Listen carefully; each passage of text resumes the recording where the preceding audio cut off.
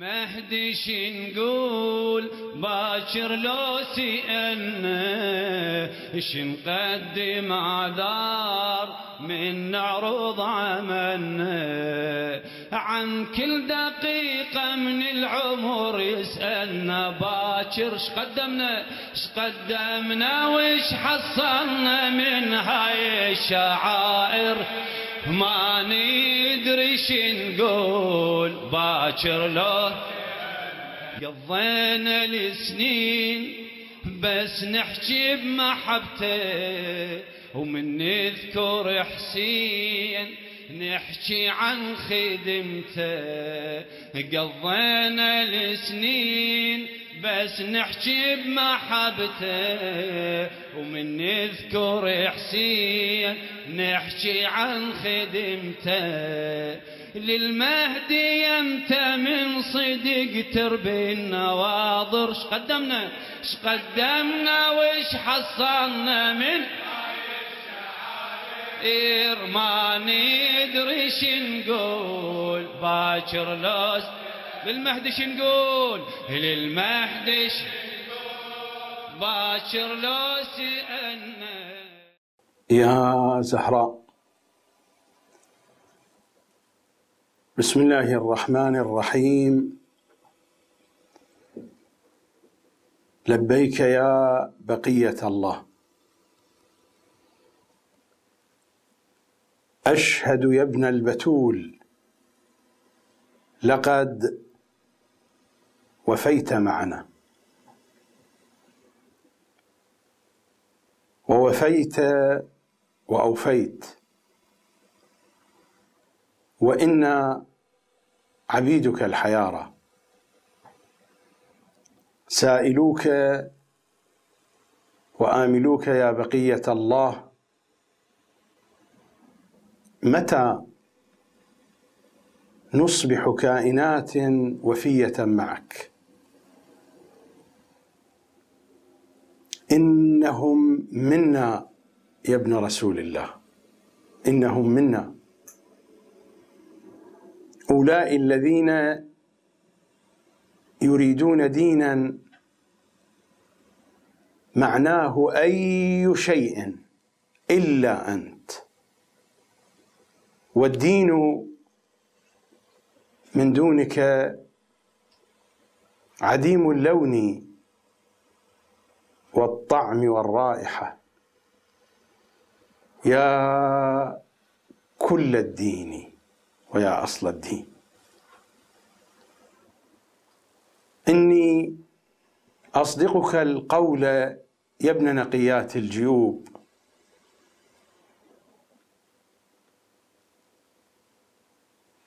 رائحة الدين وأهل الدين من دونك يا مولى منتنة مقرفة، رائحة الموت، رائحة الجثث المتفسخة المتعفنة. أين محيي معالم الدين وأهله؟ فالدين وأهل الدين من دونك موتى، أما الطيب فاحت نشغته من نحر رضيعكم المذبوح من كدمات سوداء وزرقاء تطرز متون صغار حسين في طف الأحزان. يا أطيب من كل الطيب بقية الله، سلام عليك. أيها المهدويون، أيتها المهدويات، مساكم الله بالخير، سلام عليكم جميعا. ملف الكتاب والعترة، الجزء الأول، العقل الشيعي، الحلقة السادسة. لا زال حديثي يتركز ويتواصل في العوامل والأسباب التي لها مدخلية في تكوين العقل العملي، وبشكل خاص الحديث عن عقل النخبة الشيعية، هذا العامل الرئيس في تكوين عقل الأمة الشيعية. وكان الحديث في الحلقة الماضية في جوانب وسيعة منه في أجواء الفصاحة، وقد تلوت على مسامعكم ما جاء في خطبة إمامنا السجاد صلوات الله وسلامه عليه في قصر يزيد. الزمان، المكان، الحدث، كل هذه التفاصيل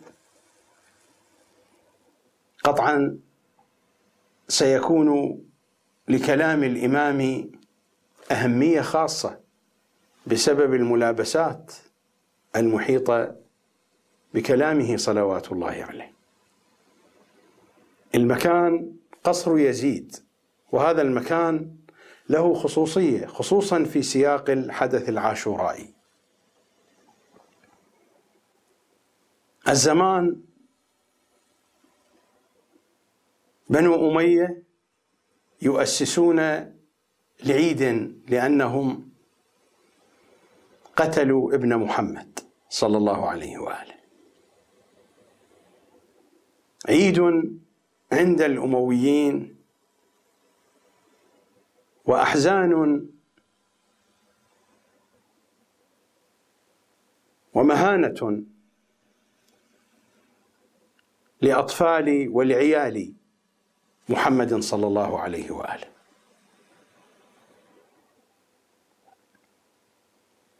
الحدث بكله حدث ملتهب، التفاصيل بكلها تفاصيل متأججة، ومع كل ذلك يصدح تاج الساجدين وزينة العابدين إمامنا السجاد صلوات الله عليه، مصرحا علنا ومبينا حقا وحقيقة: أيها الناس، أعطينا 6 وفضلنا ب7، أعطينا العلم والحلم والسماحة والفصاحة والشجاعة والمحبة في قلوب المؤمنين. ما المراد من الفصاحة؟ الفصاحة تعني الوضوح، تعني الانبلاج. ألا يقال أفصح فلان عن رأيه، يعني أبان عن رأيه. ويقال بأن الأيام أفصحت ما كان خافيا. هناك أمور تجري وراء الكواليس أو تجري في الكواليس، هناك أمور تجري في الخفاء.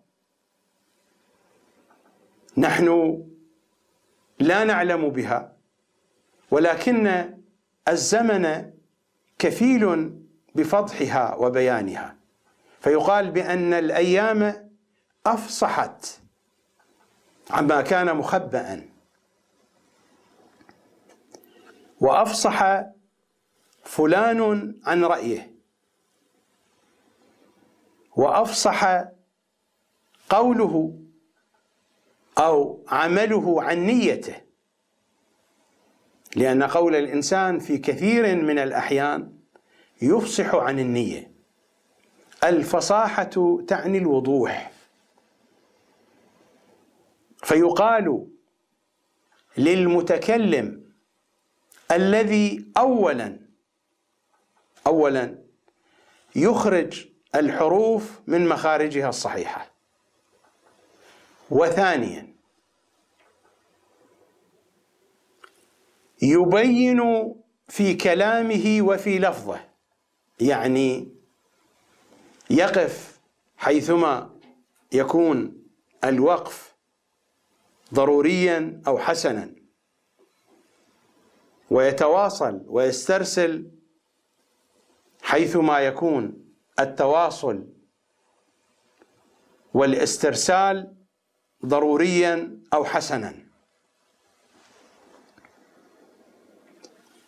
ويستعمل الألفاظ المناسبة للموضوع الذي يريد أن يتحدث به أو أن يتحدث عنه،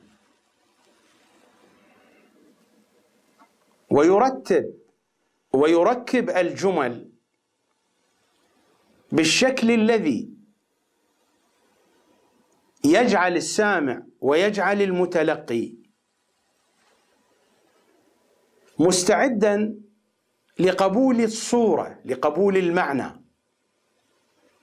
كلما استطاع أن يوصل المعنى وأن يوصل الفحوى وأن يوصل المضمون الذي يريد إيصاله إلى الآخر بنحو أوجز وبشكل أجمل وببيان أفضل، فتلك هي الفصاحة. الفصاحة بيان ووضوح، وقطعا هذه الميزة لا بد أن تكون في من وظيفته الكلام على الأقل،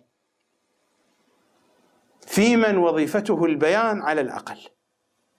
لذا هي من صفات الأنبياء، من صفات الأولياء، لذا هي من صفات محمد وآل محمد. هذه صفة واضحة تميزوا بها. فمن أراد أن يكون متحدثا عنهم ناطقا عنهم لا بد أن يحمل شيئا من هذه الصفة. أمير المؤمنين صلوات الله وسلامه عليه في نهج البلاغة الشريف وهو يقارن فيما بين بني هاشم وبنحو خاص فيما بين آل محمد وبين غيرهم.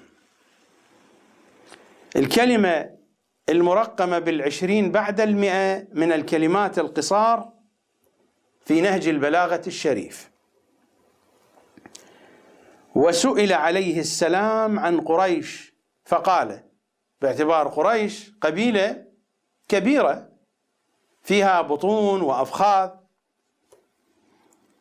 وسئل عليه السلام عن قريش فقال: أما بنو مخزوم فريحانة قريش، نحب حديث رجالهم والنكاح في نسائهم، وأما بنو عبد شمس يعني بني أمية فأبعدها رأيا وأمنعها لما وراء ظهورها، وأما بنو عبد شمس فأبعدها رأيا أبعدها رأيا عن الصواب، وأمنعها لما وراء ظهورها، يشير إلى بخلهم. هذا المذكور في الكتب عن كرم بني أمية إنه كذب.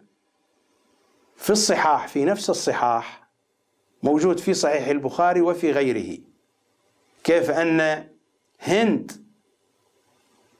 أم معاوية تسأل رسول الله أن يأذن لها أن تأخذ أو أن تسرق من مال أبي سفيان من دون علمه لأنه بخيل لا ينفق عليها، في صحيح البخاري، في كتبهم، في كتب القوم، قضية واضحة. هذا كذب الذي قيل عن كرم بني أمية وكرم أبي سفيان.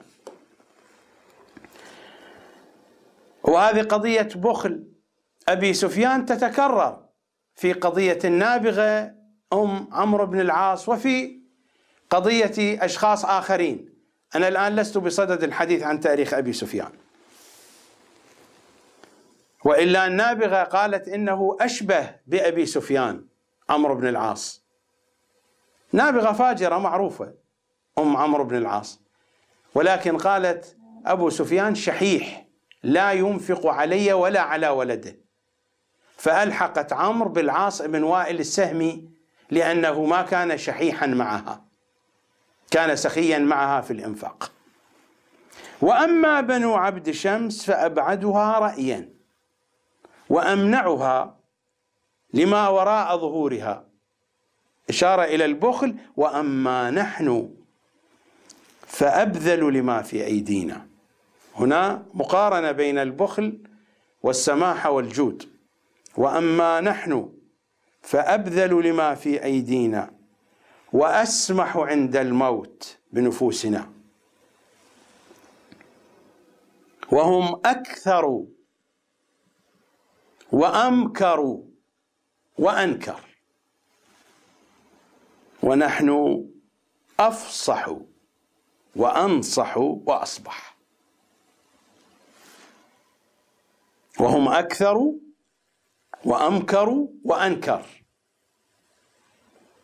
من المنكر ومن النكران، وهو القبح، ونحن أفصح وأنصح وأصبح. هذه الصفة الواضحة فيهم صلوات الله وسلامه عليهم أجمعين. لذا قال صلى الله عليه وآله: أنا أفصح من نطق بالضاد. كلمة دقيقة جدا، أنا أفصح من نطق بالضاد.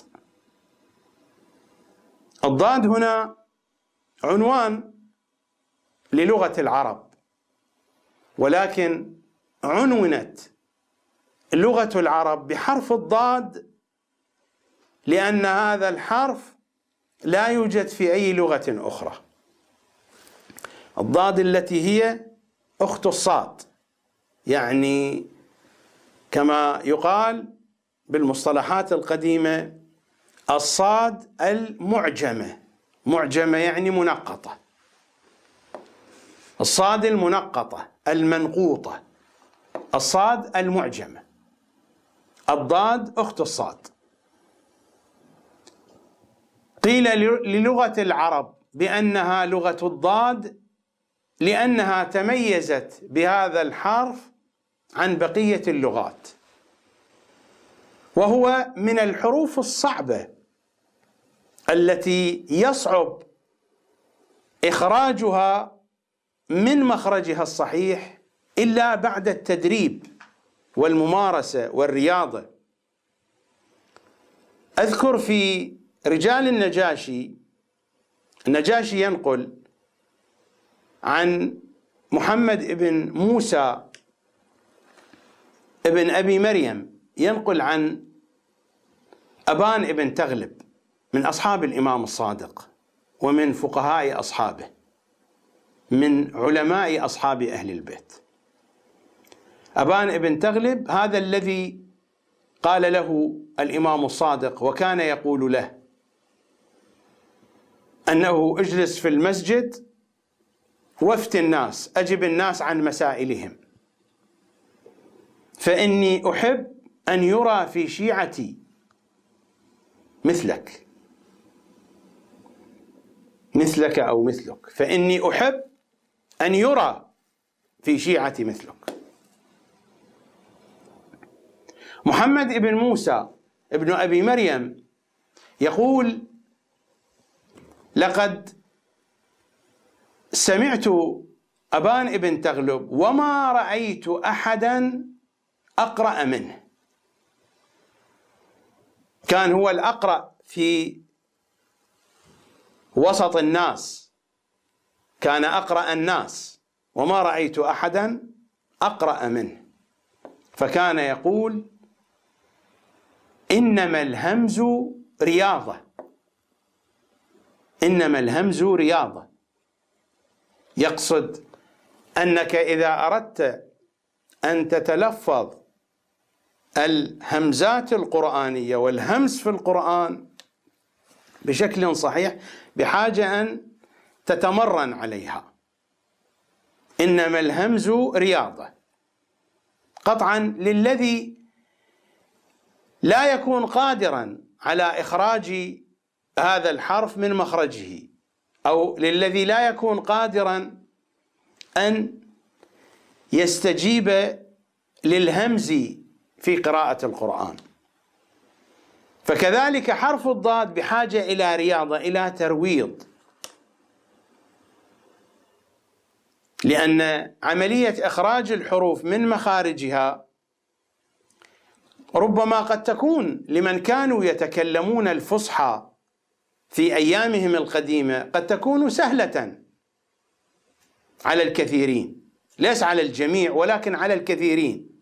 لكن ونحن مثلا في أيامنا هذه اللغة المحكية التي نتعامل بها بعيدة جدا، تتنافر مع اللغة الفصحى، وتتمرن الحبال الصوتية، يعني الجانب الفيزيائي من أجسادنا قد اعتاد التعامل مع الحروف المحكية والتي تختلف مخارجها. على أي حال لا أريد الخوض في هذه القضية. النبي صلى الله عليه وآله يقول: أنا أفصح من نطق بالضاد. هو هنا يشير إلى قضية إخراج الحروف من مخارجها، فإذا كان هو أفصح من يخرج الضاد من مخرجه الصوتي، فكذلك بقية الحروف الأخرى. وأنا أفصح من نطق بالضاد، يعني من نطق الكلمات ومن تحدث بها. نطق يعني خرجت الكلمات، ولكن تحدث بها أي جاء بحديث، تكلم بها، كان متكلما.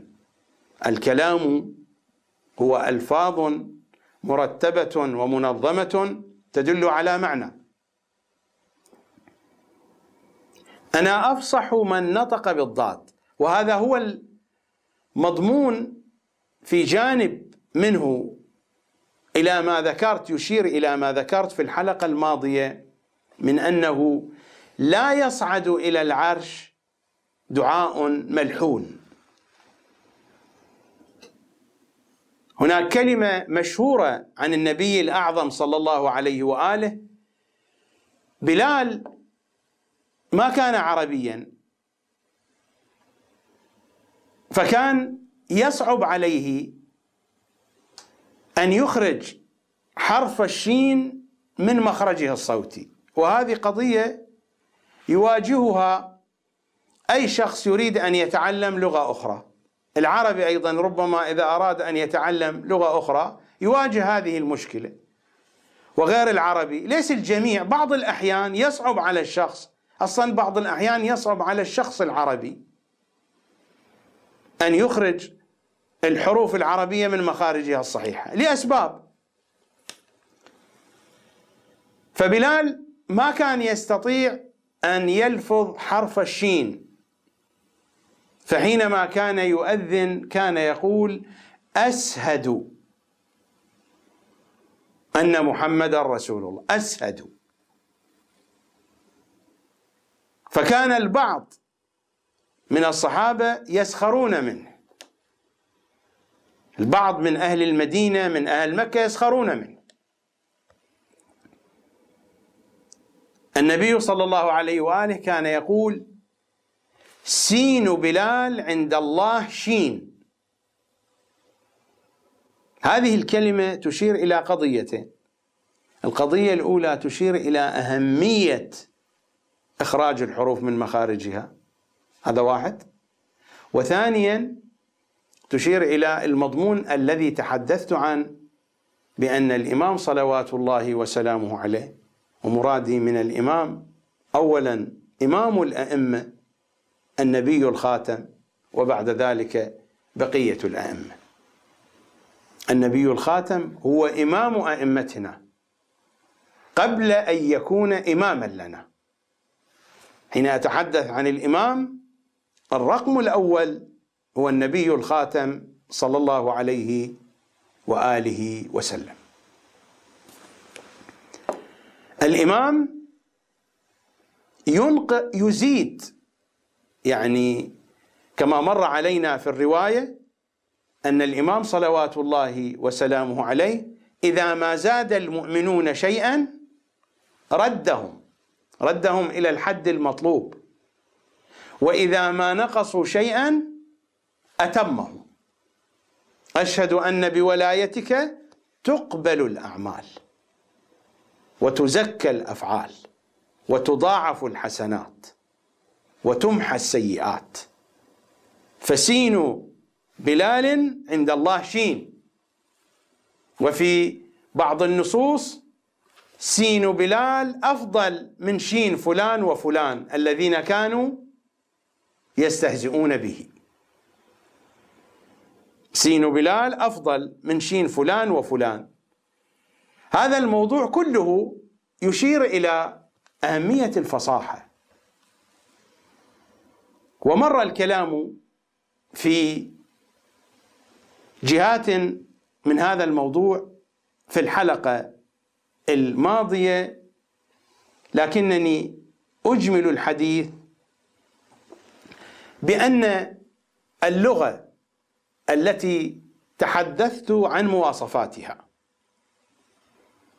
والتي أشرت إلى العناوين المهمة التي لا بد أن نأخذها بالاعتبار حين دراسة اللغة التي نحتاجها في فهم الكتاب والعترة، وأن المراد من اللغة اللسانية، واللسانية هي روح اللغة، هو الأدب بكل التفاصيل التي مرت من مفردات وقواعد وضوابط وأعراف وأساليب وجماليات، جماليات اللغة وجماليات التعبير التي تحتاج إلى ممازجة ومعايشة ليتحقق معنى الإبداع. وقطعا أول فقرة هو الكلام، التكلم. النصوص التي تقول تعلموا العربية، أول فقرة في تعلم العربية هو أن ننطق بها بشكل صحيح وأن نتكلم بها، وبعد ذلك نتدرج. إذا كان إمام الجماعة تشترط فيه القراءة ومن المرجحات الأقرئية، فما بالك بالعالم الذي يكون وسيلة وواسطة وبابا للإمام المعصوم؟ ما بالك بالذين يتحدث عنهم التوقيع الشريف؟ وأما الحوادث الواقعة فارجعوا إلى رواة حديثنا، إلى رواة أحاديثنا، إلى رواة حديثنا، فإنهم حجتي عليكم. الذين يكونون حجة من الإمام المعصوم لا بد أن يتصفوا بهذه الصفة. أنا هنا لا أنبذ أحدا، لا أشير إلى أحد، أتحدث هنا عن منهج أهل البيت. ربما يكون المنهج الحوزوي غير هذا الكلام ولا يشترطون هذه المطالب، لا شأن لي بالمنهج الحوزوي. أنا أتحدث هنا عن منهج أهل البيت، وتلاحظون الحديث كله ما بين الكتاب والعترة، ومر تفاصيل القول في الحلقة الماضية، وعشنا جوا في حديث المعصومين، تنقلنا من حديث إلى حديث. بهذا القدر أكتفي من الحديث عن العامل الأول وهو اللغة،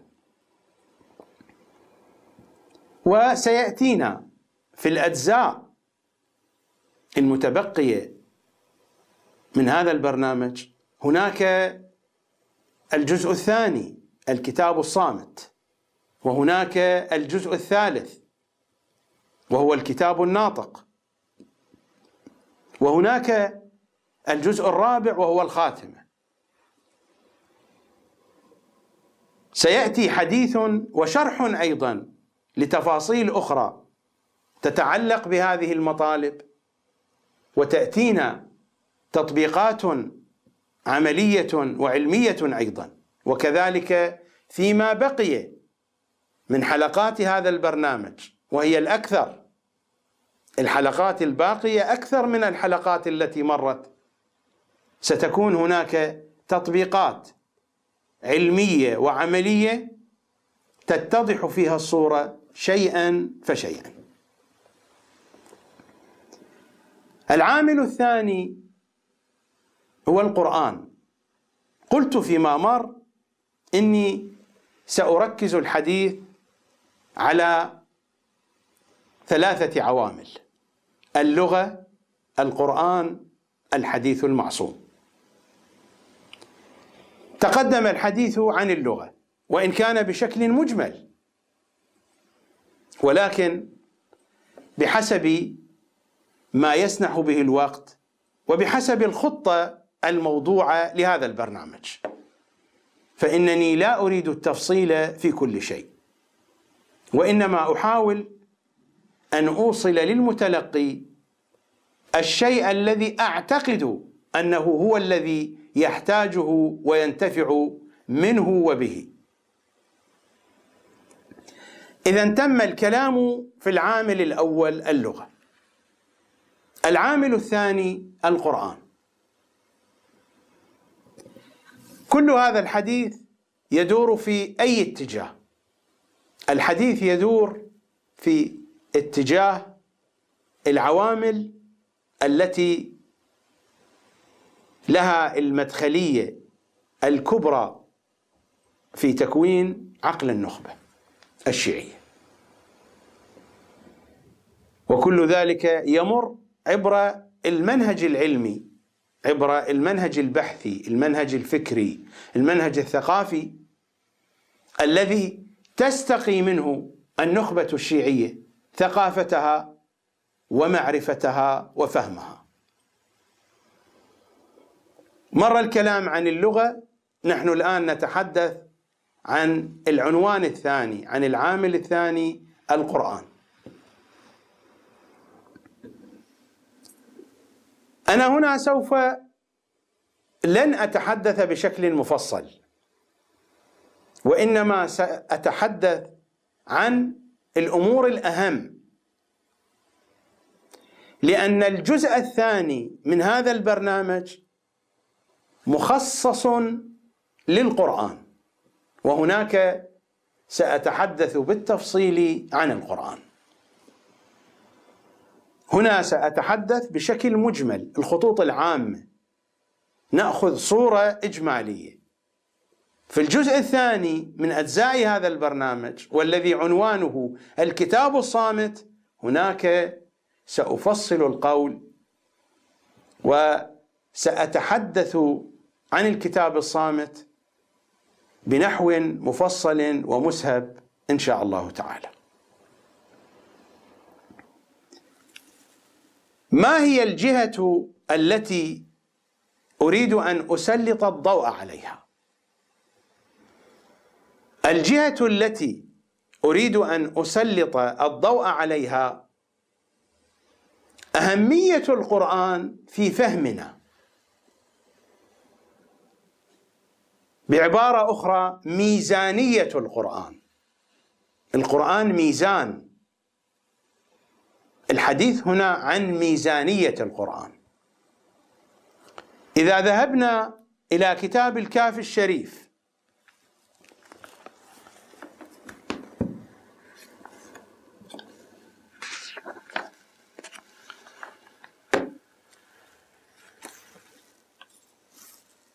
الأحاديث التي تأمرنا بأن نجعل القرآن ميزانا للمعرفة، ميزانا لمعرفة حديث أهل البيت، وهو أرقى نوع من أنواع المعارف بالنسبة لنا. نماذج من حديث أهل بيت العصمة عن إمامنا الباقر صلوات الله عليه: لا تتخذوا من دون الله وليجة. لا تتخذوا من دون الله وليجة. الوليجة يعني البطانة، يعني الجهة التي تطمئنون إليها، يعني الجهة التي تفضون إليها بأسراركم، والجهة التي تستشيرونها، والجهة التي ترجعون إليها فتكون مرجعية لكم. لا تتخذوا من دون الله وليجة. وهذا اللحن وهذا اللسان في كلمات أهل البيت: لا تتخذوا من دون الله وليجة، يعني لا تتخذوا من دون الإمام المعصوم، من دون ولي الله وليجة. اجعلوا مردكم إلينا، من استمع إلى ناطق فقد عبد، نفس المضمون. لا تتخذوا من دون الله وليجة فلا تكونوا مؤمنين، لأنكم إذا اتخذتم من دون الله وليجة النتيجة ماذا؟ فلا تكونوا مؤمنين. لا تتخذوا من دون الله وليجة فلا تكونوا مؤمنين، فإن كل سبب ونسب وقرابة، سبب قد تعني المصاهرة، المصاهرة سبب ليست نسب. الزواج، النكاح، سبب الصداقة، الجيرة، العلاقات الاجتماعية المختلفة، رابطة الزمالة في العمل، في الدراسة، مجمل أنواع العلاقات. فإن كل سبب ونسب وقرابة. ما هو الفارق بين النسب والقرابة؟ النسب يشمل الدائرة الوسيعة، العشيرة التي تتواصل مع الأعمام والأخوال وإلى آخره. أما القرابة فهي التي تكون في العمودين، يعني كلالة الأب وكلالة الأم، الأقرباء من جهة الأب والأقرباء من جهة الأم. فإن كل سبب ونسب وقرابة ووليجة، ووليجة يعني الجهة التي تعود إليها دينيا، علميا، معرفيا، سياسيا، القيادة. فإن كل سبب ونسب وقرابة ووليجة وبدعة وشبهة. وبدعة وشبهة انتقل الحديث إلى الجانب الفكري النظري والعملي. فإن كل سبب ونسب وقرابة ووليجة وبدعة وشبهة منقطع، يعني لا حقيقة له، لا صلة له بالله إلا ما أثبته القرآن. القرآن هو الأصل. هذه هي ميزانية القرآن. على أساس قواعد القرآن تتحدد الأسباب والأنساب والقرابات والولائج والبدع والشبهات وكل شيء. هذا مرادي من ميزانية القرآن. القرآن هو الميزان. وأي شخص له أدنى اطلاع، أدنى مسكة في معرفة حديث أهل البيت، يعرف بأن أهل البيت صلوات الله عليهم جعلوا الميزانية لنا القرآن.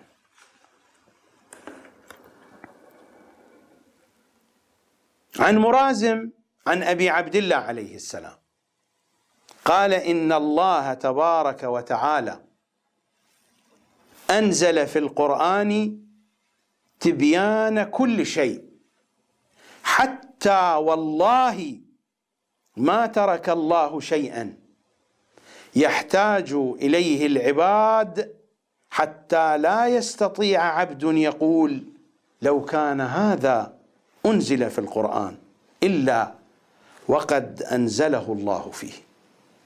رواية واضحة صريحة. لماذا القرآن ميزان في كل شيء؟ لأن القرآن فيه كل شيء. هذا هو السبب. إن الله تبارك وتعالى أنزل في القرآن تبيان كل شيء، حتى والله، الإمام يقسم، ما ترك الله شيئا يحتاج إليه العباد، حتى لا يستطيع عبد يقول لو كان هذا أنزل في القرآن إلا وقد أنزله الله فيه. ولكن لو رجعنا إلى قرآننا، هل نستطيع أن نستكشف نحن بقدراتنا هذه الحقيقة؟ لا نستطيع أن نستكشفها، لأن هذا الكتاب محدود، سوره محدودة، آياته محدودة، ألفاظه محدودة، حروفه محدودة. هذا الكتاب بمثابة مفاتيح، وهذه المفاتيح توصل إلى خزائن،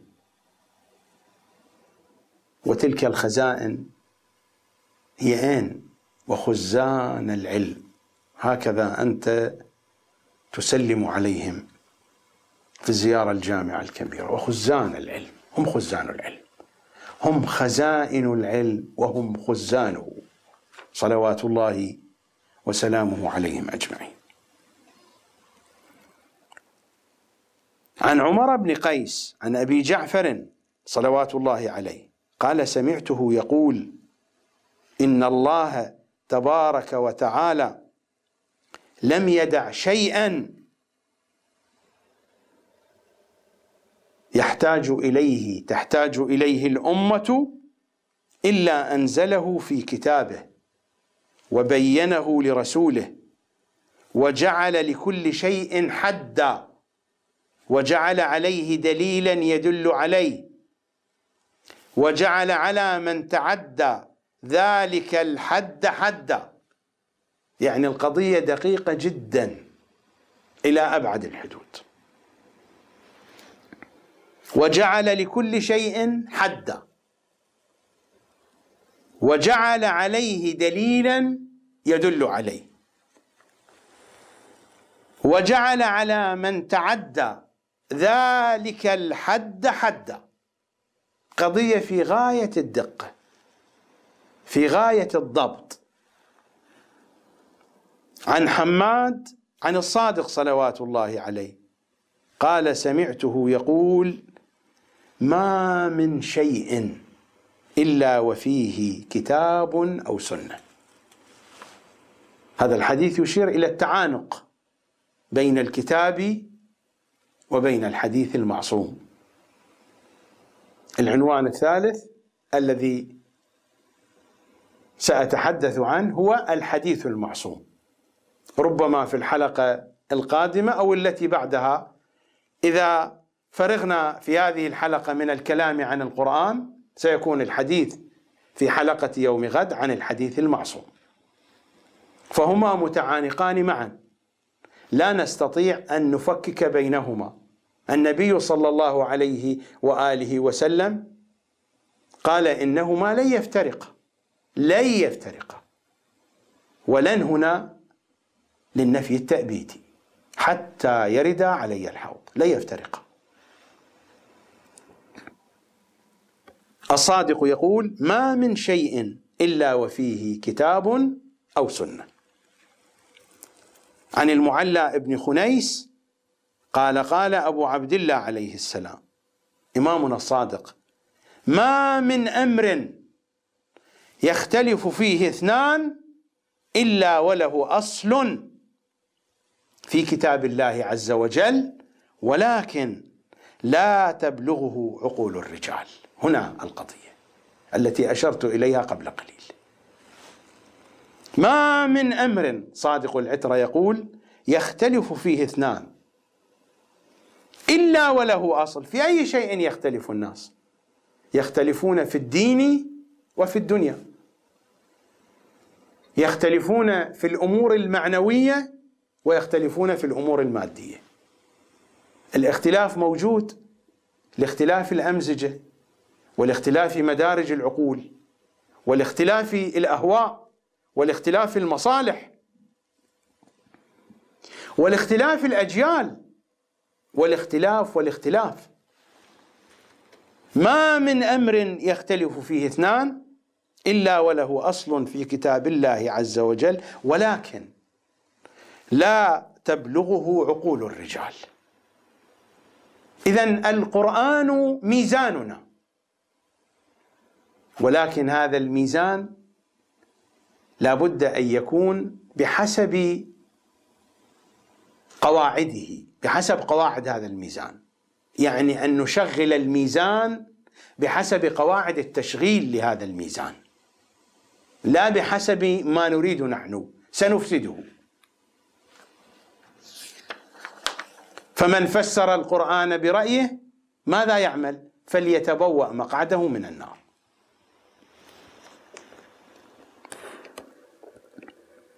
من فسر القرآن برأيه ماذا يصنع؟ أضل نفسه وأضل غيره. النتيجة هي هذه. إن أصاب هكذا صدفة واتفاقا، إن أصاب لم يؤجر، وإن أخطأ فهو آثم.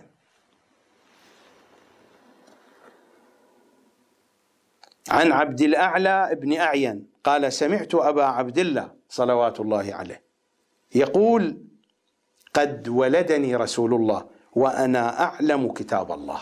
ولدني، العبارة فيها إشارة إلى أنه في اللحظة التي ولد وهو يعلم كل شيء.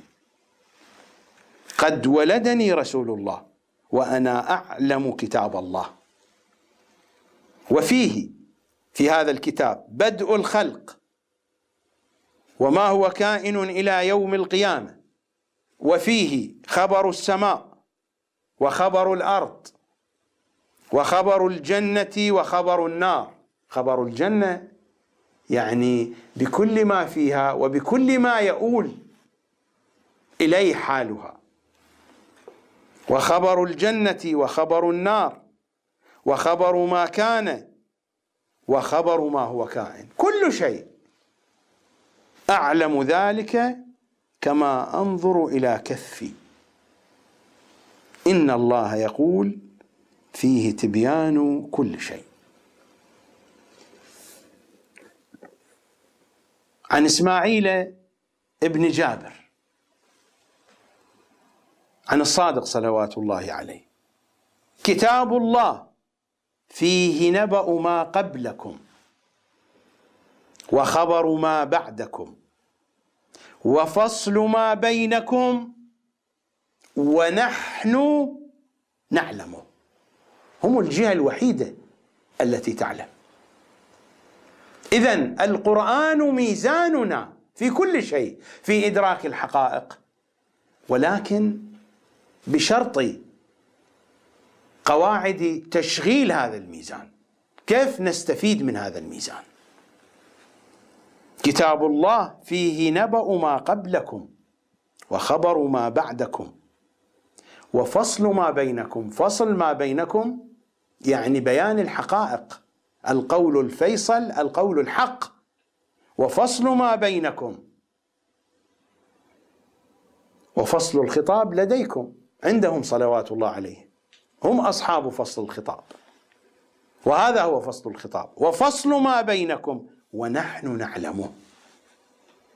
عن سماع عن أبي الحسن موسى صلوات الله عليه، باب الحوائج، قال: قلت له: أكل شيء في كتاب الله وسنة نبيه أو تقولون فيه؟ يعني هكذا أنتم كبقية الناس تتكلمون؟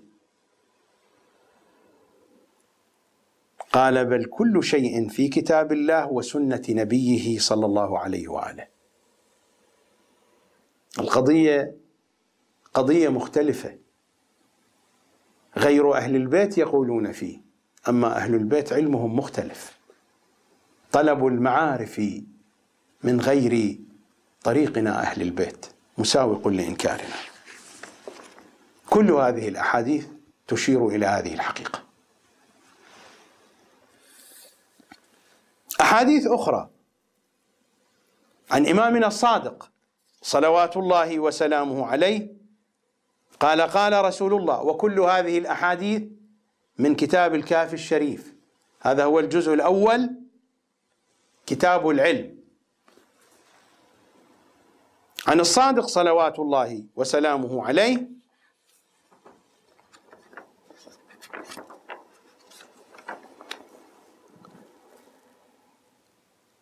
قال: قال رسول الله صلى الله عليه وآله: إن على كل حقيقة وعلى كل صواب نورا. نفس المضمون، كلامكم نور. إن على كل حقيقة وعلى كل صواب نورا، فما وافق كتاب الله فخذوه وما خالف كتاب الله فدعوه. ومرارا قلت في البرامج السابقة: علينا أن نقبل الحقائق التي تحمل القيمة في نفسها، لا لأن فلان قالها. فلان لا يعطي للحقيقة قيمة، الحقيقة تحمل القيمة في نفسها، إنما الحقيقة تعطي القيمة لقائلها. وهذا هو منهج سيد الأوصياء: اعرفوا الرجال بالحق. معرفة الرجال، الحق يعطيهم القيمة، ولا تعرفوا الحق بالرجال. القضية في الواقع الشيعي معكوسة، الحق يعرف بالرجال، وإنما يعرف الرجال بالحق. الحقائق هي تحمل القيمة في نفسها. أي شيء تسمعونه مني من غيري من أي شخص، إذا لم يحمل القيمة في نفسه يلقى في سلة المهملات. ليس الأشخاص هم الذين يكسبون الحقائق قيمة، الحقائق هي التي تكسب الأشخاص قيمة. ولا يشتبه عليك أن تفهم الحديث: وأما في الحوادث الواقعة فارجعوا إلى رواة حديثنا فإنهم حجتي عليكم، يعني أن هؤلاء الأشخاص يكسبون الحقائق قيمة. أبدا، وإنما لأنهم ينقلون حديث أهل البيت، وحديث أهل البيت هو يعطيهم القيمة. القيمة متأتية من حديث أهل البيت، لا القيمة موجودة فيهم. يعني هؤلاء الذين قد يدعون الاتصاف بهذا الوصف ولكن لا ينقلون حديث أهل البيت، هؤلاء لا قيمة لهم ولا لحديثهم. القيمة في حديث أهل البيت. العالم والفقيه تكون له قيمة حين يكون في جانب أهل البيت، أما أن يدعي أنه في جانب أهل البيت وهو بعيد عنهم، فكره سواء كان يعلم بذلك أو لا يعلم. الطامة الكبرى التي يقع فيها العلماء هو الجهل المركب، وهذه يبتلى بها العلماء أكثر من غير العلماء، لأنه يتصور بأنه يعلم وهو لا يعلم، ويتصرف على هذا الأساس. وهذه المشكلة جرت الويلات على العلماء وعلى الأمة، حينما يتصور العالم بأنه على منهج أهل البيت وما هو على منهج أهل البيت. كيف تصور؟ لأنه نقل عن العالم الفلاني الكبير المشهور، ولا يعلم بأن ذلك العالم الفلاني الكبير المشهور هو لم ينقل عن أهل البيت، وإنما نقل عن غير أهل البيت، لكن لأن له اسم مشهور ووضع اجتماعي ومنزلة دينية معينة ورتبة علمية بين الناس لا عند الإمام المعصوم، يؤخذ قوله على أن هذا القول مأخوذ من أهل البيت. فالآخذون من يتصورون بأن هذا الأمر الذي بين أيديهم هو من أهل البيت، وما هو كذلك. على أي حال، النبي الأعظم هكذا يقول: إن على كل حقيقة وعلى كل صواب نورا. الحقيقة تحمل القيمة في نفسها، فما وافق كتاب الله فخذوه، وما خالف كتاب الله فدعوه. الميزانية للكتاب، الميزانية للقرآن. وحدثني حسين بن أبي العلاء عن عبد الله بن أبي يعفور قال: وحدثني حسين ابن أبي العلاء أنه حضر ابن أبي يعفور في هذا المجلس، يعني عبد الله ابن أبي يعفور نقل هذا الخبر، والحسين ابن أبي العلاء. على أي حال، أنه حضر ابن أبي يعفور في هذا المجلس. قال: سألت أبا عبد الله. من الذي سأل؟ هو حسين ابن أبي العلاء. سألت أبا عبد الله عليه السلام عن اختلاف الحديث يرويه من نثق به ومنهم من لا نثق به، يعني ينقلون الحديث عنكم يا ابن رسول الله، رواة، البعض نثق بهم والبعض لا نثق بهم. سألت أبا عبد الله عن اختلاف الحديث يرويه من نثق به ومنهم من لا نثق به. قال: إذا ورد عليكم حديث فوجدتم له شاهدا من كتاب الله أو من قول رسول الله صلى الله عليه وآله، وإلا فالذي جاءكم به أولى به. هذا حديثه، لا شأن لنا به. الميزان هو كتاب الله وحديثهم صلوات الله عليهم. فوجدتم له شاهدا من كتاب الله أو من قول رسول الله، وقول رسول الله قولهم وقولهم قول رسول الله. المدار الكتاب والعترة، لكن نحن الآن نسلط الضوء على العنوان الذي بين أيدينا وهو القرآن. عن أيوب ابن الحر قال: سمعت أبا عبد الله يقول: كل شيء مردود إلى الكتاب والسنة، وكل حديث لا يوافق كتاب الله فهو زخرف. هذه القاعدة الذهبية: كل حديث لا يوافق كتاب الله فهو زخرف. الحديث المنقول عنهم وعن غيرهم، كل شيء. الميزان هو كتاب الله، لأن حديثهم هو حديث كتاب الله، وحديث كتاب الله هو حديثهم صلوات الله عليهم. وكل حديث لا يوافق كتاب الله فهو زخرف. زخرف يعني لا قيمة له، يعني شيء ظاهري، شيء لا قيمة له، كما يقال زخارف وزبارج، أشياء لا قيمة لها، لا ثمن لها، لا معنى لها، ليس ذهبا. الزخارف هي الزينة المزورة، هي الزينة غير الحقيقية. عن أيوب ابن راشد عن أبي عبد الله عليه السلام قال: ما لم يوافق من الحديث القرآن فهو زخرف.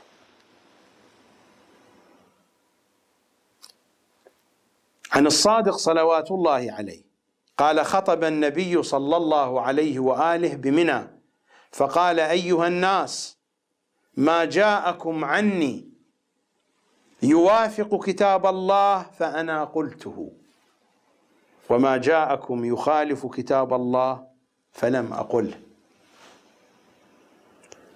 عن ابن أبي عمير عن بعض أصحابه قال: سمعت أبا عبد الله يقول، إمامنا الصادق صلوات الله عليه: من خالف كتاب الله وسنة محمد صلى الله عليه وآله فقد كفر.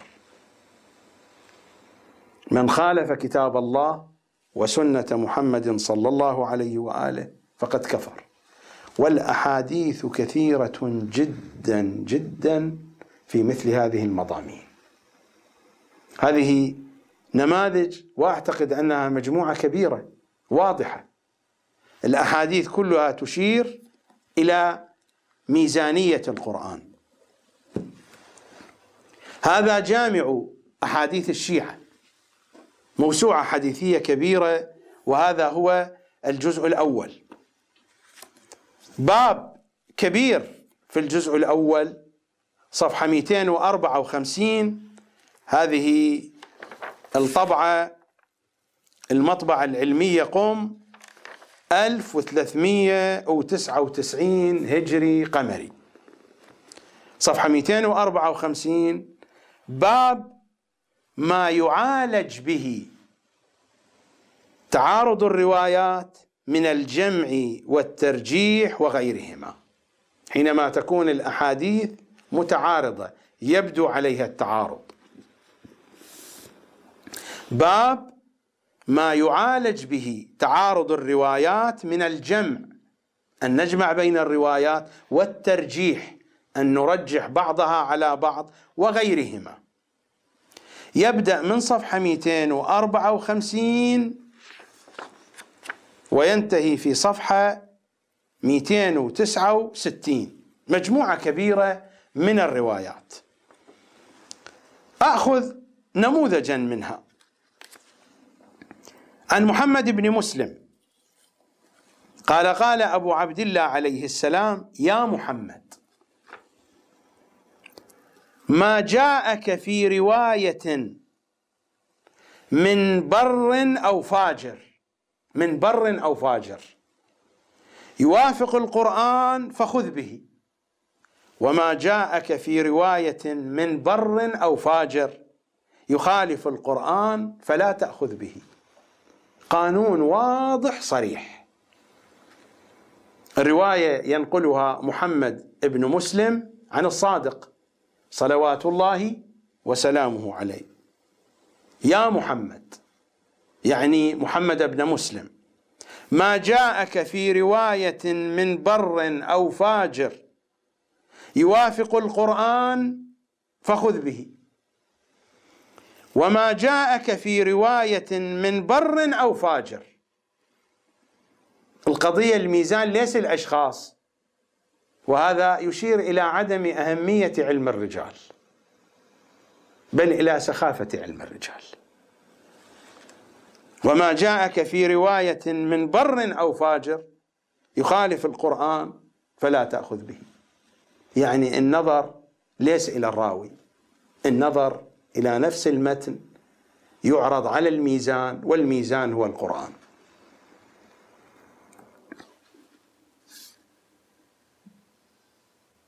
هذه الرواية ذكرها صاحب المستدرك، رواية عن تهذيب.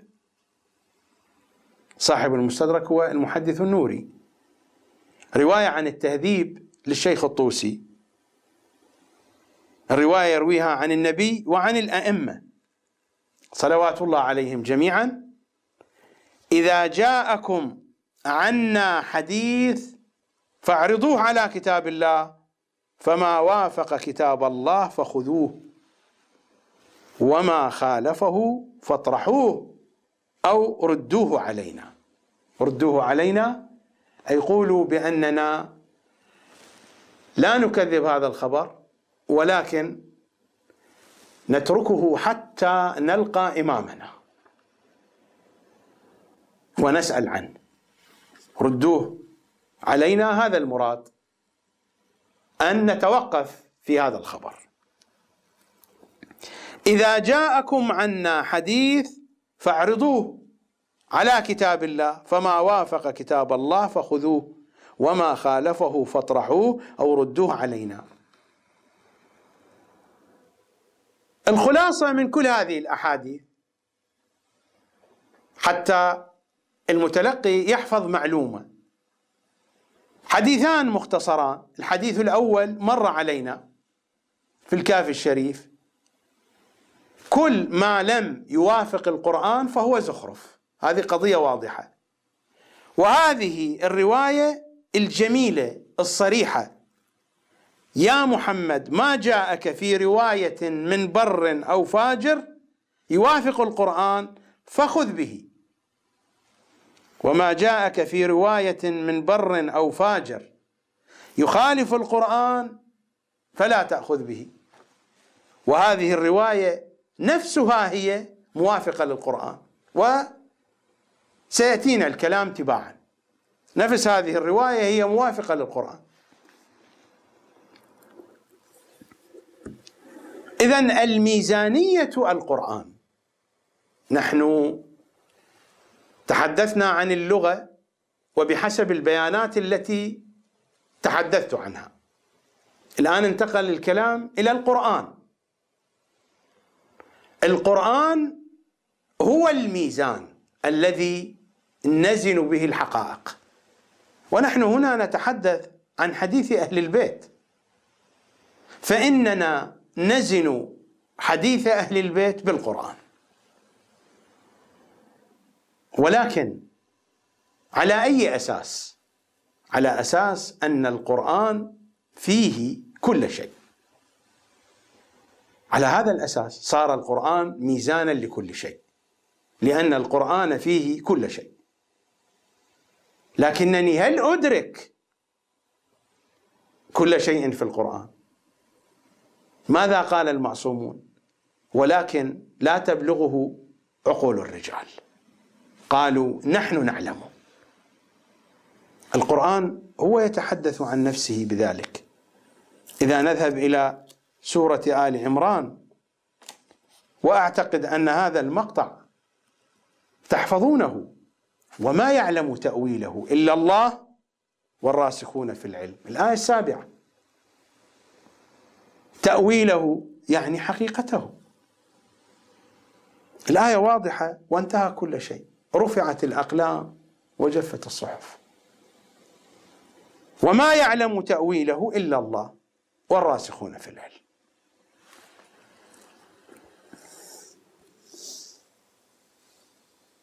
أما هؤلاء الذين يقرؤون إلا الله يقفون والراسخون في العلم لا يعلمون، لماذا وصفهم بالراسخية في العلم إذا كانوا لا يعلمون؟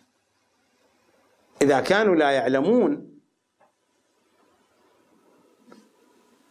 يعني إذا كان الراسخون في العلم لا يعلمون تأويل القرآن، إذن لماذا أنزل القرآن؟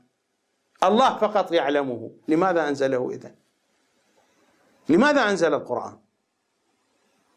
إذا كان الله فقط يعلمه والراسخون في العلم لا يعلمون، إذن ما الفائدة من نزول القرآن؟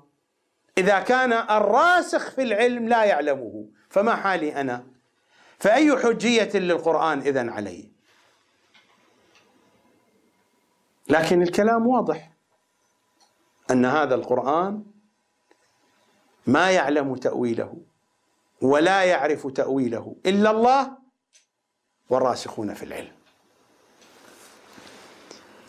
سيد الأوصياء ومثل هذه المضامين مرت علينا في ملف التنزيل والتأويل، ولكنني أشير إليها بشكل مجمل كي تكتمل الصورة في هذه الحلقة.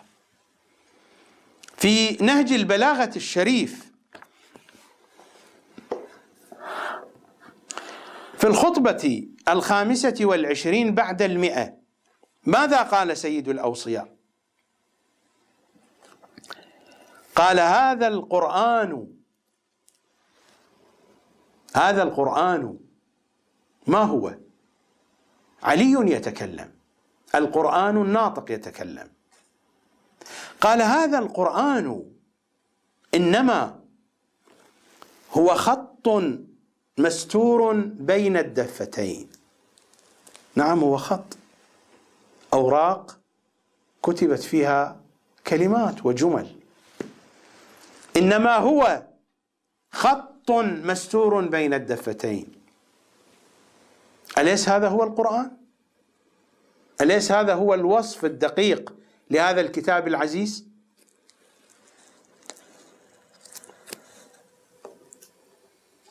هذا القرآن إنما هو خط مستور بين الدفتين لا ينطق بلسان، ليس فيه لسان، هو خط مستور لا ينطق بلسان. إذن ماذا نصنع؟ لا ينطق بلسان. علي يقول: يا مفسري الشيعة، كيف تقولون بأننا نستنطق القرآن؟ علي يقول: لا ينطق بلسان، ثم يقول: ولا بد له من ترجمان. تراجمة الكتاب، تراجمة الوحي، من هم؟ ولا بد له من ترجمان. إذن هذا القرآن خط مستور بين الدفتين لا ينطق بلسان، صامت. ولا بد له من ترجمان، وإنما ينطق عنه الرجال. من هم هؤلاء الرجال الذين ينطقون عنه؟ أليس هم الذين مر ذكرهم في سورة آل عمران الراسخون في العلم؟ هل يوجد غيرهم؟ بالله عليكم، كلام منطقي بعيدا عن التعصب لهذا الاتجاه أو لذلك الاتجاه. هذا علي يتحدث عن القرآن، وبغض النظر عن الإمامة والعصمة، هل هناك من هو أفضل من علي يتحدث عن القرآن؟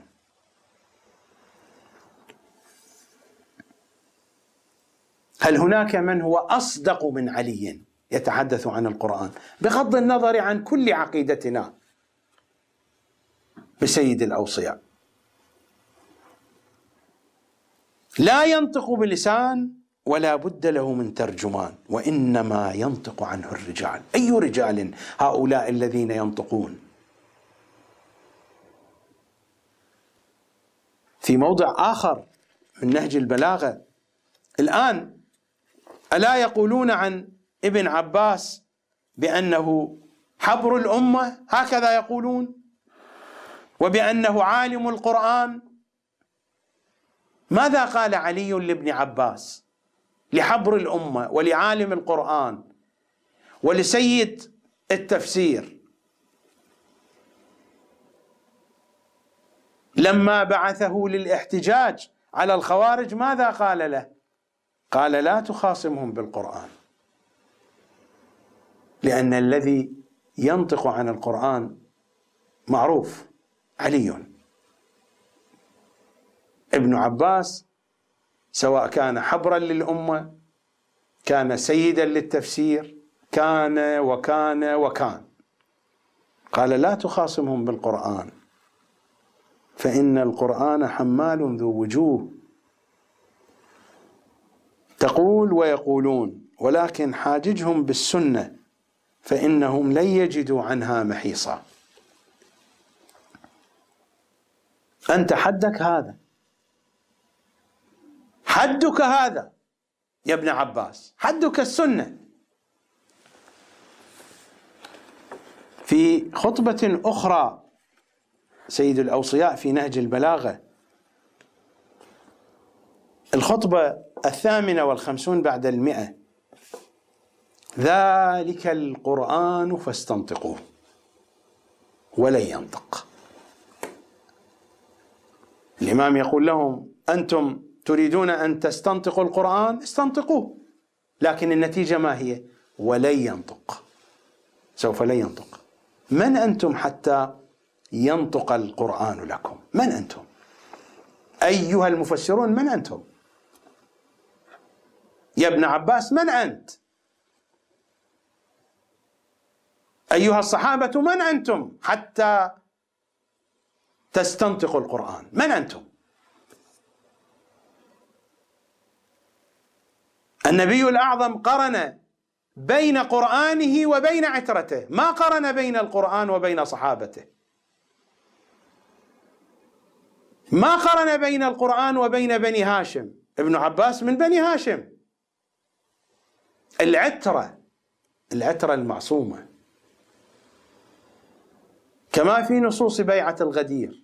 ألم يأخذ المصطفى صلى الله عليه وآله العهد على الأمة بأن الذي يفسر القرآن علي فقط، أن يؤخذ القرآن من علي فقط. ذلك القرآن فاستنطقوه ولن ينطق، ولكن أخبركم عنه، ألا إن فيه علم ما يأتي والحديث عن الماضي ودواء دائكم ونظم ما بينكم، ولكن أخبركم عنه، أنا الذي أخبركم عنه. أما هذه المعاني هل يستطيع أحد أن يخرجها من القرآن؟ ألا إن فيه علم ما يأتي والحديث عن الماضي ودواء دائكم ونظم ما بينكم. أبسط الأحكام الشرعية نحن لا نستطيع أن نستخرجها من القرآن، أبسط الأحكام الشرعية. لو الآن إنسان لا يملك إلا القرآن ولا يعرف شيئا آخر غير هذا الخط المستور بين الدفتين، فحينما تواجهه مشكلة يريد أن يعرف حكم الله فيها، فلو قلب القرآن من أوله إلى آخره ما استطاع أن يخرج الحكم في صلاة أو في صيام أو في وضوء أو مسائل بسيطة، فضلا عن المسائل العميقة. ذلك القرآن فاستنطقوه ولن ينطق ولكن أخبركم عنه. الخلاصة ما هي؟ القرآن هو الميزان. لماذا؟ لأن كل شيء في القرآن، نحن قادرون على الوصول إلى كل شيء في القرآن؟ أصلا نحن عاجزون عن الوصول إلى بعض شيء في القرآن. إذن هذه الكلية عند من؟ عندهم صلوات الله وسلامه عليهم أجمعين، الراسخون في العلم.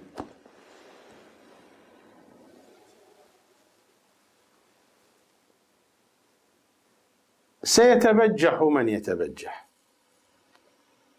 وسيتفيقه من يتفيقه، فيقول وقد تعلم جهلا وتصور أنه علم، فيقول بأن هذا دور. كيف نعرض حديث أهل البيت على القرآن ونفهم القرآن بحديث أهل البيت. كيف تتم هذه القضية؟ فيقول بأن هذا دور. قطعا عامة الشيعة لا يقولون هذا القول، هذا القول سيثيره المتحدثون المتفيقهون في الوسط العلمي الديني في المؤسسة الدينية، سيقولون هذا القول.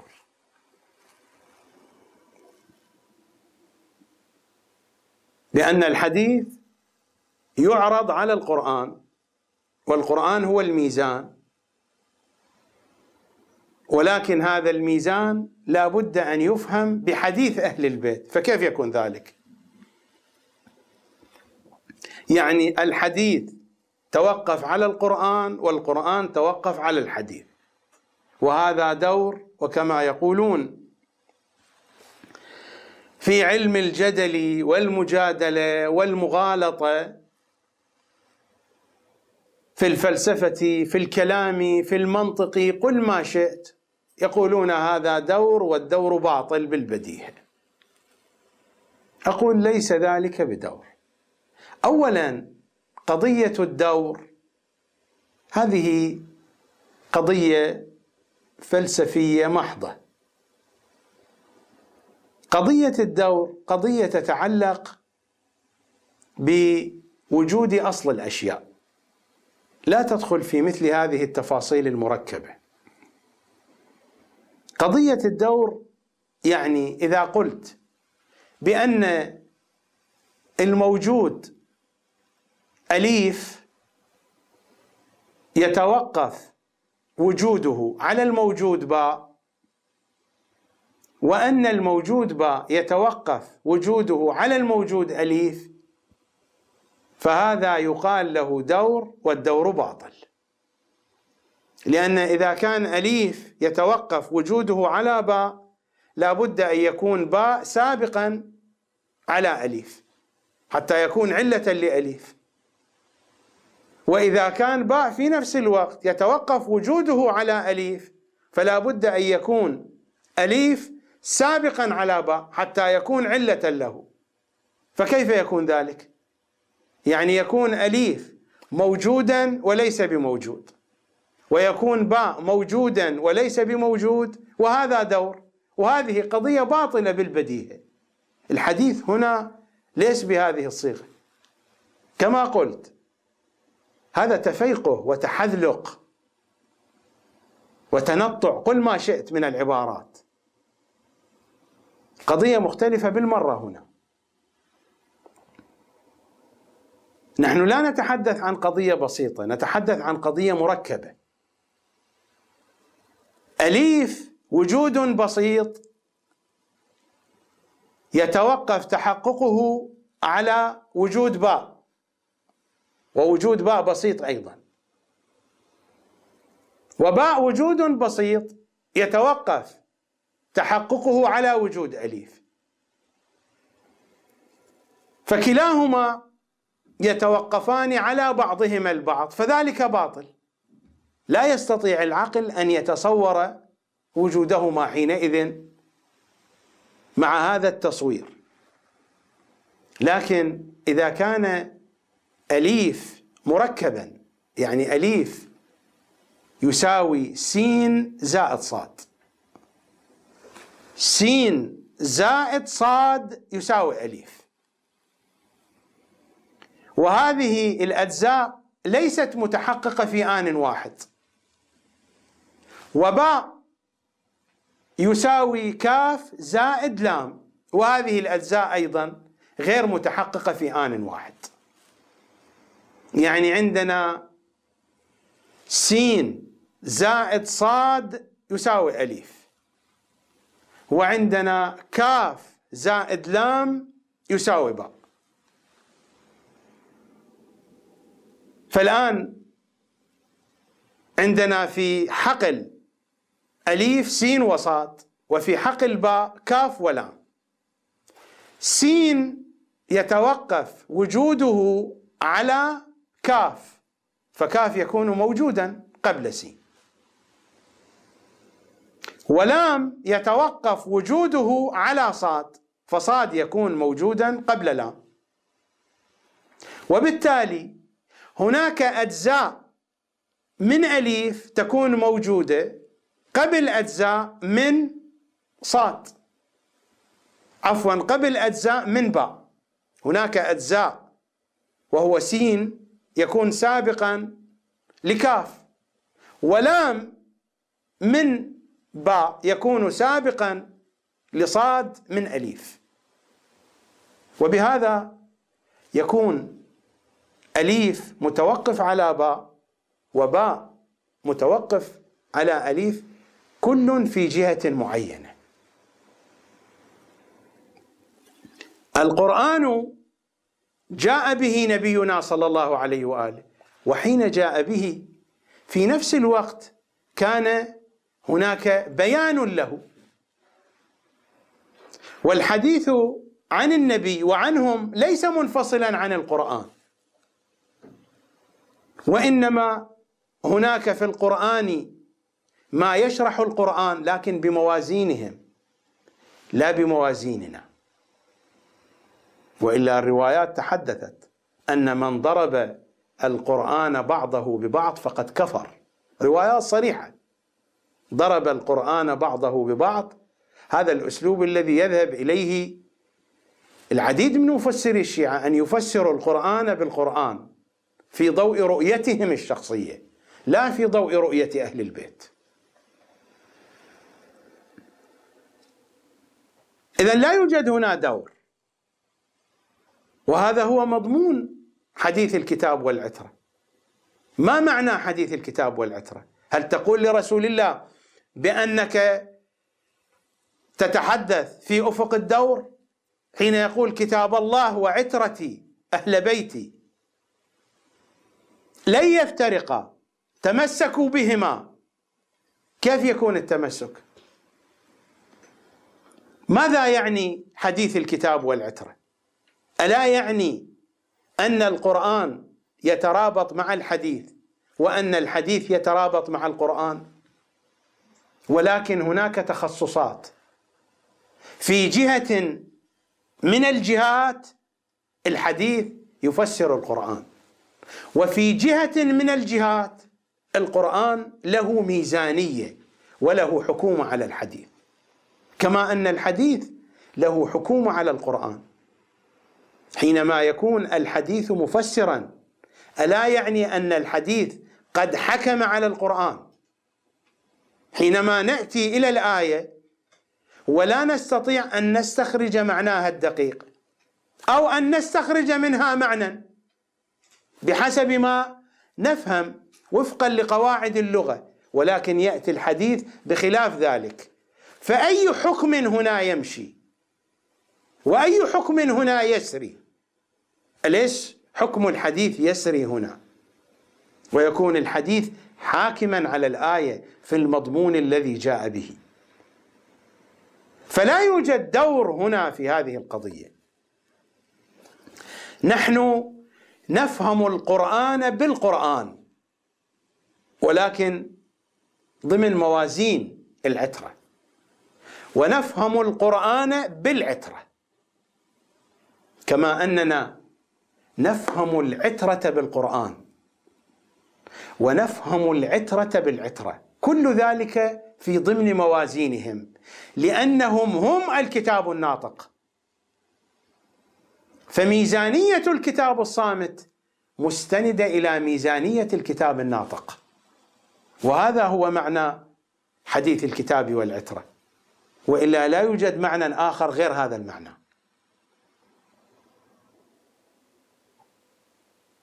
لذا إذا أردنا أن نتلمس ميزانية القرآن، الميزانية القرآنية، لا بد أن نرجع إليهم صلوات الله وسلامه عليهم أجمعين. هذه الحقيقة أو هذه الجهة أو هذا الموضوع ما سيأتي الكلام عنه مفصلا في الجزء الثاني من أجزاء ملف الكتاب والعترة والذي عنوانه الكتاب الصامت. لكنني أقول بالجملة أبين نقاطا مهمة بخصوص الأحاديث والروايات التي وردت عن أهل بيت العصمة في تفسير الكتاب الكريم. عندنا مجموعة كبيرة من الأحاديث، مجموعة الأحاديث التي جاءت في تفسير القمي، في تفسير علي بن إبراهيم، مجموعة الأحاديث التي جاءت في تفسير العياشي، مجموعة الأحاديث التي جاءت في التفسير المروي عن إمامنا العسكري صلوات الله عليه، مجموعة الأحاديث التي وردت في تفسير فرات ابن إبراهيم، مجموعة الأحاديث التي وردت في تفسير محمد بن العباس، مجموعة الأحاديث التي وردت في تفسير النعماني، مجموعة الأحاديث التي وردت وجمعها المحدث شرف الدين النجفي الاسترابادي في تأويل الآيات الظاهرة في فضائل العترة الطاهرة أو في مناقب العترة الطاهرة، مجموعة الأحاديث التي وردت في كتاب الكافي، وردت مجموعة كبيرة من الأحاديث في كتاب الكافي بخصوص تفسير القرآن الكريم، مجموعة الأحاديث التي وردت في كتب الشيخ الصدوق، مجموعة كتب الشيخ الصدوق وردت فيها مجموعة كبيرة من الأحاديث في تفسير الكتاب الكريم، تفسير البرهان، تفسير نور الثقلين، هذه محاولات لجمع ما جاء في هذه الكتب التي أشرت إليها. نحن إلى هذه اللحظة لا نملك كتابا واحدا قد جمع كل أحاديث أهل البيت في التفسير، لأن بعض تفسير أهل البيت موجود في الأدعية، والأدعية مهملة في الوسط الشيعي.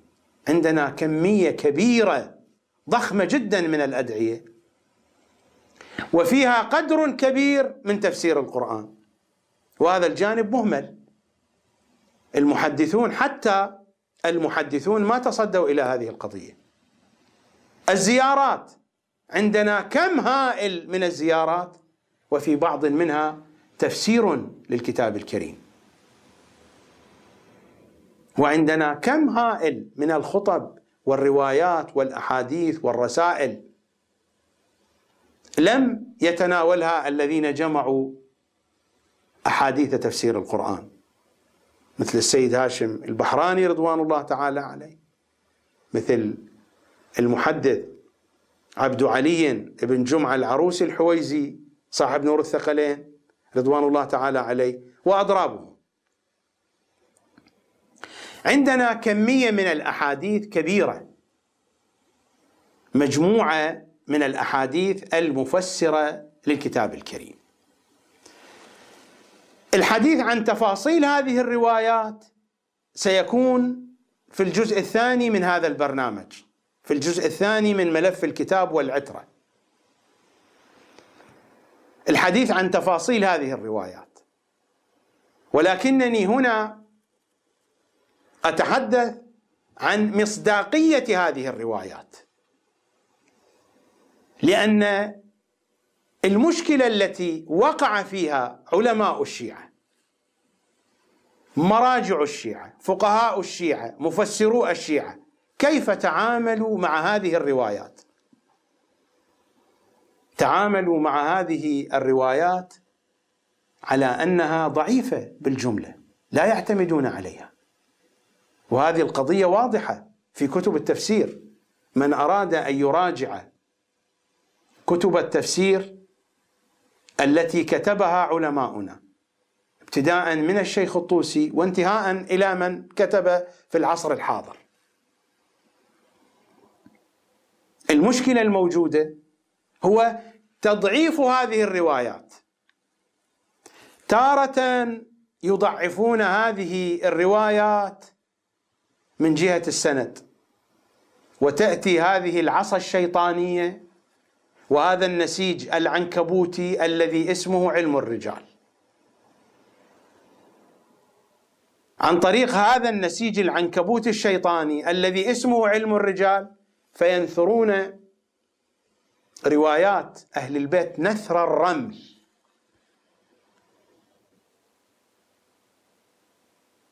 فيضعفونها على هذا الأساس.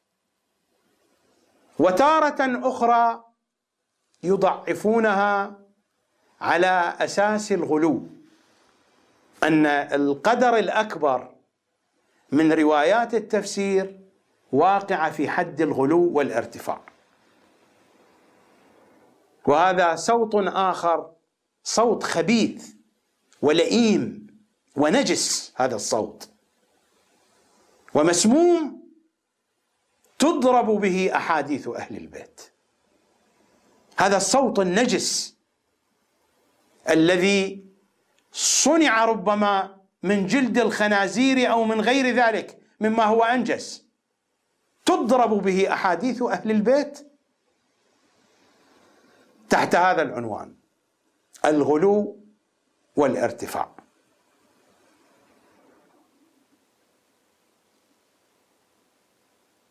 وهناك من يقول، والآن ارتفعت أصوات في عصرنا الحاضر وفي أيامنا الراهنة هذه، بأن روايات التفسير مشحونة أو بأن أكثرها من الإسرائيليات.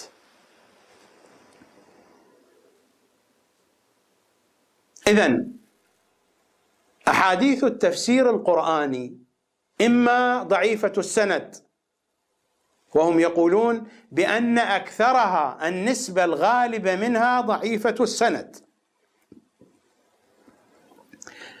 يعني وفقا لموازين علم الرجال، هذا النسيج العنكبوتي الشيطاني، وفقا لموازين علم الرجال أكثر من 80% من روايات التفسير ضعيفة السند، يعني نلقي بها جانبا. إذن يا علماءنا الأجلاء، كيف ستفهمون القرآن؟ لم يبق لكم إلا المنهج العمري: حسبنا كتاب الله، هو هذا المنهج الباقي. ولذلك كتبت تفاسيرنا، كتب علماؤنا التفاسير وفقا لهذا الذوق. لا أقول جميع ما كتب في التفاسير، نحن هنا نتحدث عن الاختراق الناصبي، يعني ما موجود في الوسط الشيعي فيه شيء عنهم صلوات الله عليهم، وفيه شيء عن أعدائهم وعن غيرهم، عن أعدائهم وعن غير أعدائهم، فيه شيء من آراء شيعتهم، من بناة أفكار شيعتهم.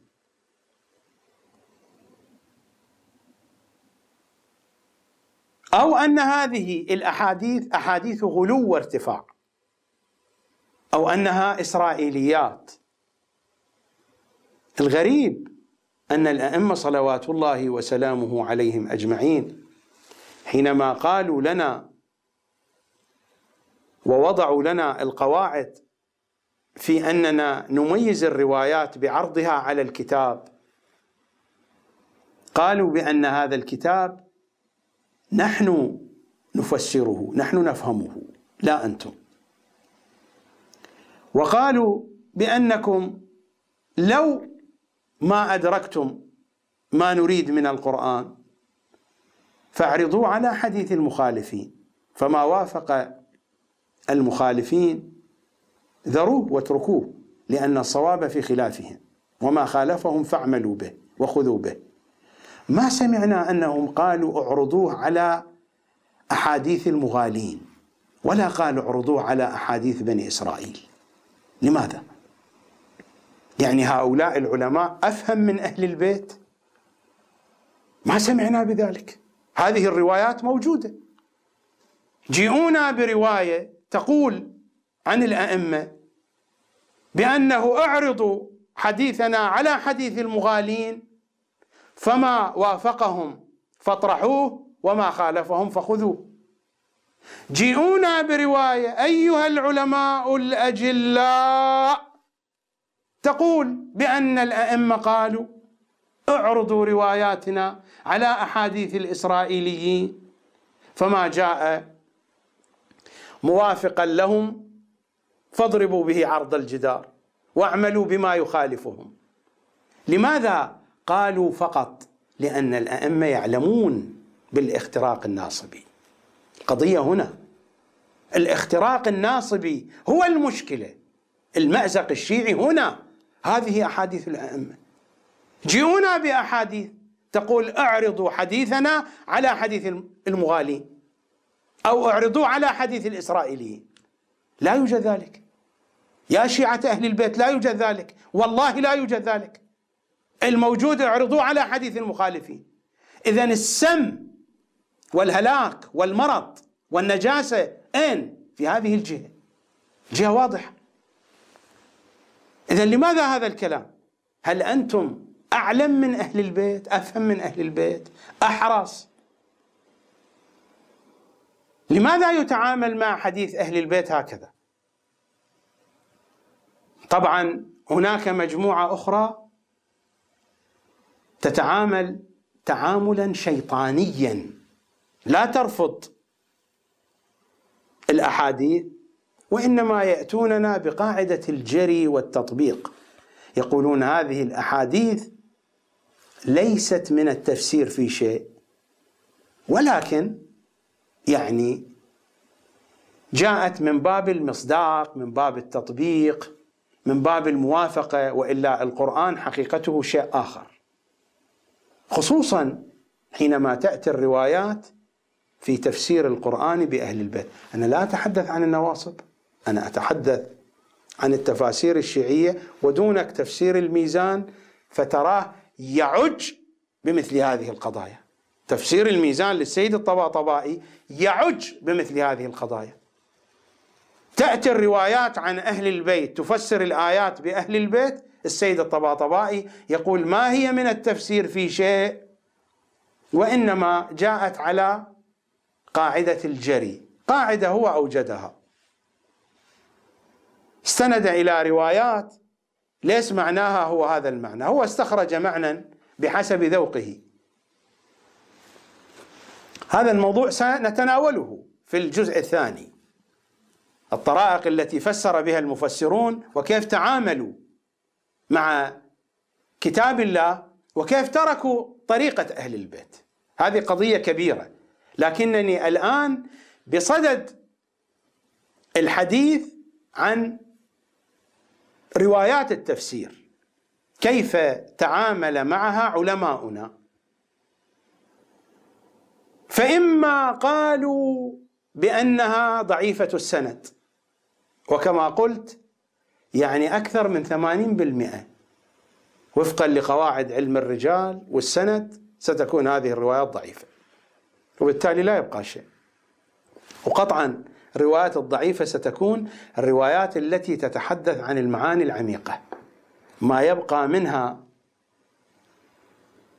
سنده سالم هي تلكم الروايات التي تفسر الآيات في معان سطحية، وهذا ما يريدونه، هو هذا ما يريدونه.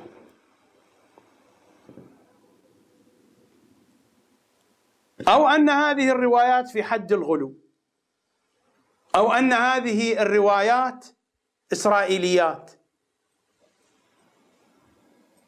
وما سمعنا أحدا قال بأننا نعرض هذه الروايات مثلا على ما جاء به المخالفون فنرى أنها توافق المخالفين أو لا.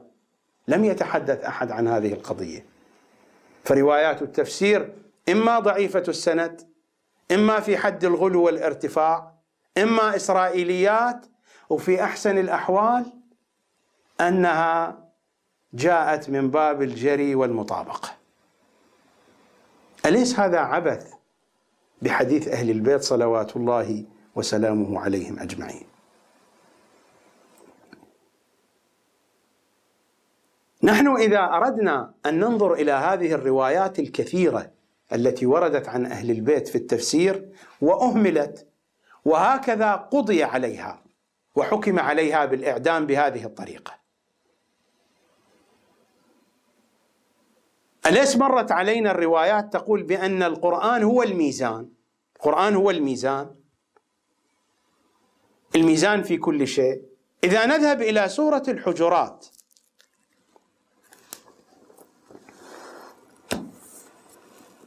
الآية 6: يا أيها الذين آمنوا إن جاءكم فاسق بنبأ. فاسق يعني فاسق حقيقة، عندنا علم بفسقه. ما قالت ارفضوا خبره، فتبينوا، تأكدوا من خبره. يا أيها الذين آمنوا إن جاءكم فاسق بنبأ فتبينوا أن تصيبوا قوما بجهالة فتصبحوا على ما فعلتم نادمين. إن جاءكم فاسق بنبأ فتبينوا. الذين جاء ذكرهم في كتب الرجال الرواة الأكثر بالنسبة لنا مجهولون ومجهول الحال، مع أني لا أؤمن بعلم الرجال جملة وتفصيلا، ولكن لأجل النقاش والجدل، لأن هذه الآية تسقط فائدة علم الرجال، تقول بأن علم الرجال لا فائدة فيه، لأننا إذا كنا نأخذ بخبر الفاسق وندقق فيه ولا نرد هذا الخبر لأن الراوي فاسق، هذا هو قول الله سبحانه وتعالى: يا أيها الذين آمنوا إن جاءكم فاسق بنبأ فتبينوا. طبعا هذه القضية يتركونها، يذهبون للحديث عن ماذا؟ عن مفهوم، هذا منطوق، والمنطوق أقوى من المفهوم. يذهبون إلى المفهوم في علم الأصول، يقولون يعني أن الثقة خبره حجة، ومن لم يقل بذلك؟ الثقة خبره حجة، لكن بشرط أن لا تكون هناك قرائن تقدح في خبر الثقة. قد يأتينا الثقة بالخبر ونقبل الخبر إذا كنا مطمئنين لهذا الثقة، لكن إذا كانت هناك قرائن تقدح في خبر الثقة، الثقة ليس بحجة. الثقة يكون خبره حجة مع الاطمئنان إلى أن خبره هذا لا توجد قرائن تقدح فيه. على أي حال، يا أيها الذين آمنوا إن جاءكم فاسق، منطوق الآية يترك، يذهبون إلى مفهوم الآية. مفهوم الآية صحيح، وأنا لا أختلف مع مفهوم الآية، ما يسمى بمفهوم الشرط. مفهوم الشرط صحيح موجود، لكن المنطوق أقوى رتبة من المفهوم. يا أيها الذين آمنوا إن جاءكم فاسق بنبأ فتبينوا، يعني منطوق الآية الحديث عن الفاسق. لماذا تلغى هذه القضية في أذهان الدارسين لعلم الأصول ورأسا يتبادر منها حجية خبر الثقة؟ لماذا؟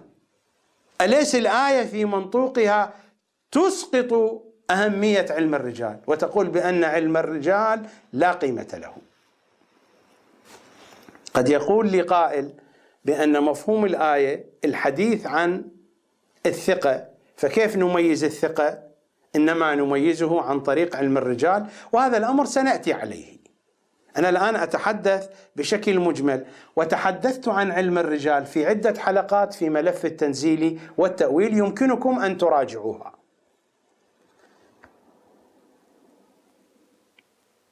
إذن القرآن هكذا يحدثنا بأن الفاسق إذا جاءكم بخبر، جاءكم بحديث، لا تردوه، ابحثوا عن قرائن، ابحثوا عن حقائق، ابحثوا عن أدلة، ابحثوا عن شواهد، وتأكدوا هل هذا الخبر صحيح أو غير صحيح.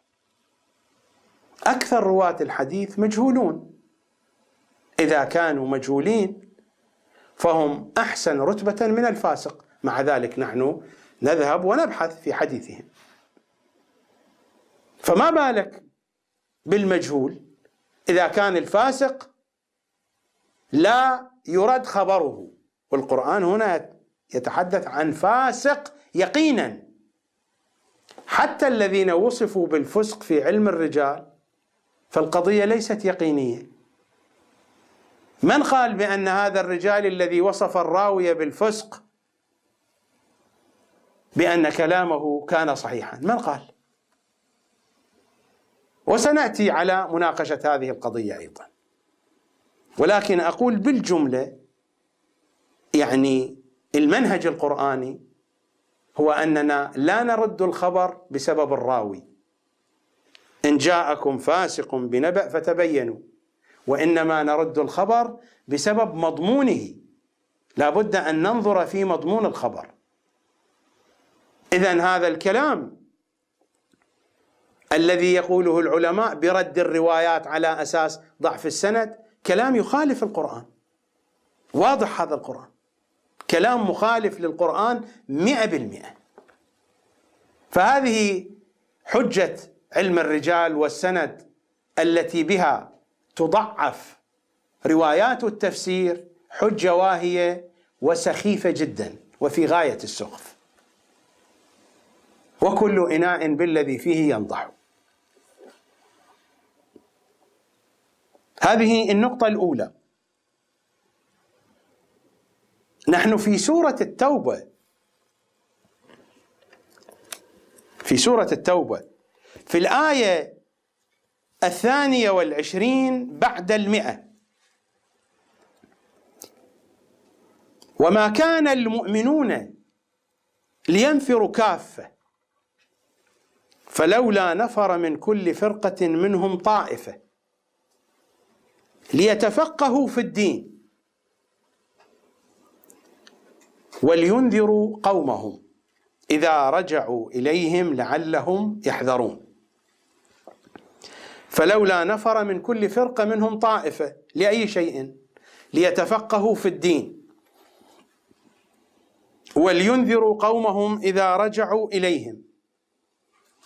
ينذروهم يعني يبينون لهم الحقائق، النبي هو البشير النذير. فماذا يلزم من ذلك؟ يلزم من ذلك أن أقوامهم سيصدقونهم. الآية هكذا تقول: ولينذروا قومهم إذا رجعوا إليهم لعلهم يحذرون. الآية ما قالت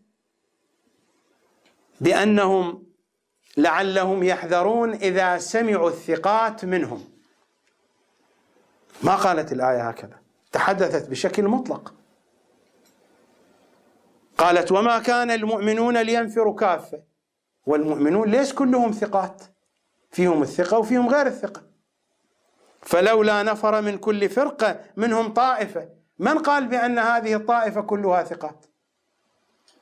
ليتفقهوا في الدين ولينذروا قومهم إذا رجعوا إليهم لعلهم يحذرون.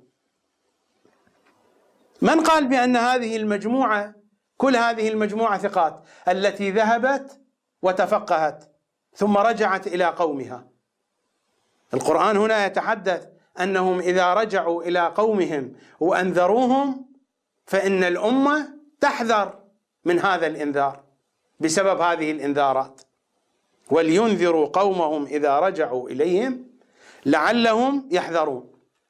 ما قالت الآية يستمعون إلى الثقات منهم فقط، وإنما القانون مبين: هؤلاء إذا رجعوا وتحدثوا، إذا كان كلامهم يحمل قيمة الحقيقة، ومر علينا قبل قليل في أحاديث الكافي هذه الحقيقة، أن الحقائق تحمل القيمة في نفسها. اللهم إلا أن يقول قائل بأن هؤلاء الطائفة تفقهوا في الدين والمتفقهون ثقات، ولا يقول أحد بهذا. هذا إلا إذا بنينا البناء على أن التفقه يكون بهذه الصفة، يكون التفقه في الدين بهذه الصفة، كما جاء عن الإمام الصادق صلوات الله وسلامه عليه. أقرأ عليكم ما جاء عن الصادق كيف يكون التفقه، ولكن هذا التفقه المذكور في هذه الروايات غير موجود الآن، ولا موجود منه ولا واحد بالتريليون، ما موجود. نحن الآن نتفقه وفقا للمنهج الحوزوي الموجود، وهذا المنهج لا يشبه هذا الذي يتحدث عنه الصادق صلوات الله عليه. ماذا يقول الإمام الصادق؟ يقول: لا تحل الفتيا لمن لا يستفتي من الله عز وجل بصفاء سره وإخلاص عمله وعلانيته وبرهان من ربه في كل حال. هذا لا يوجد. لو كان الفقيه يفتي بهذه الطريقة لما غير رأيه بين مدة وأخرى. لو كان الفقهاء يفتون بهذه الطريقة لما اختلفوا ولما تصارعوا ولما فسق بعضهم بعضا.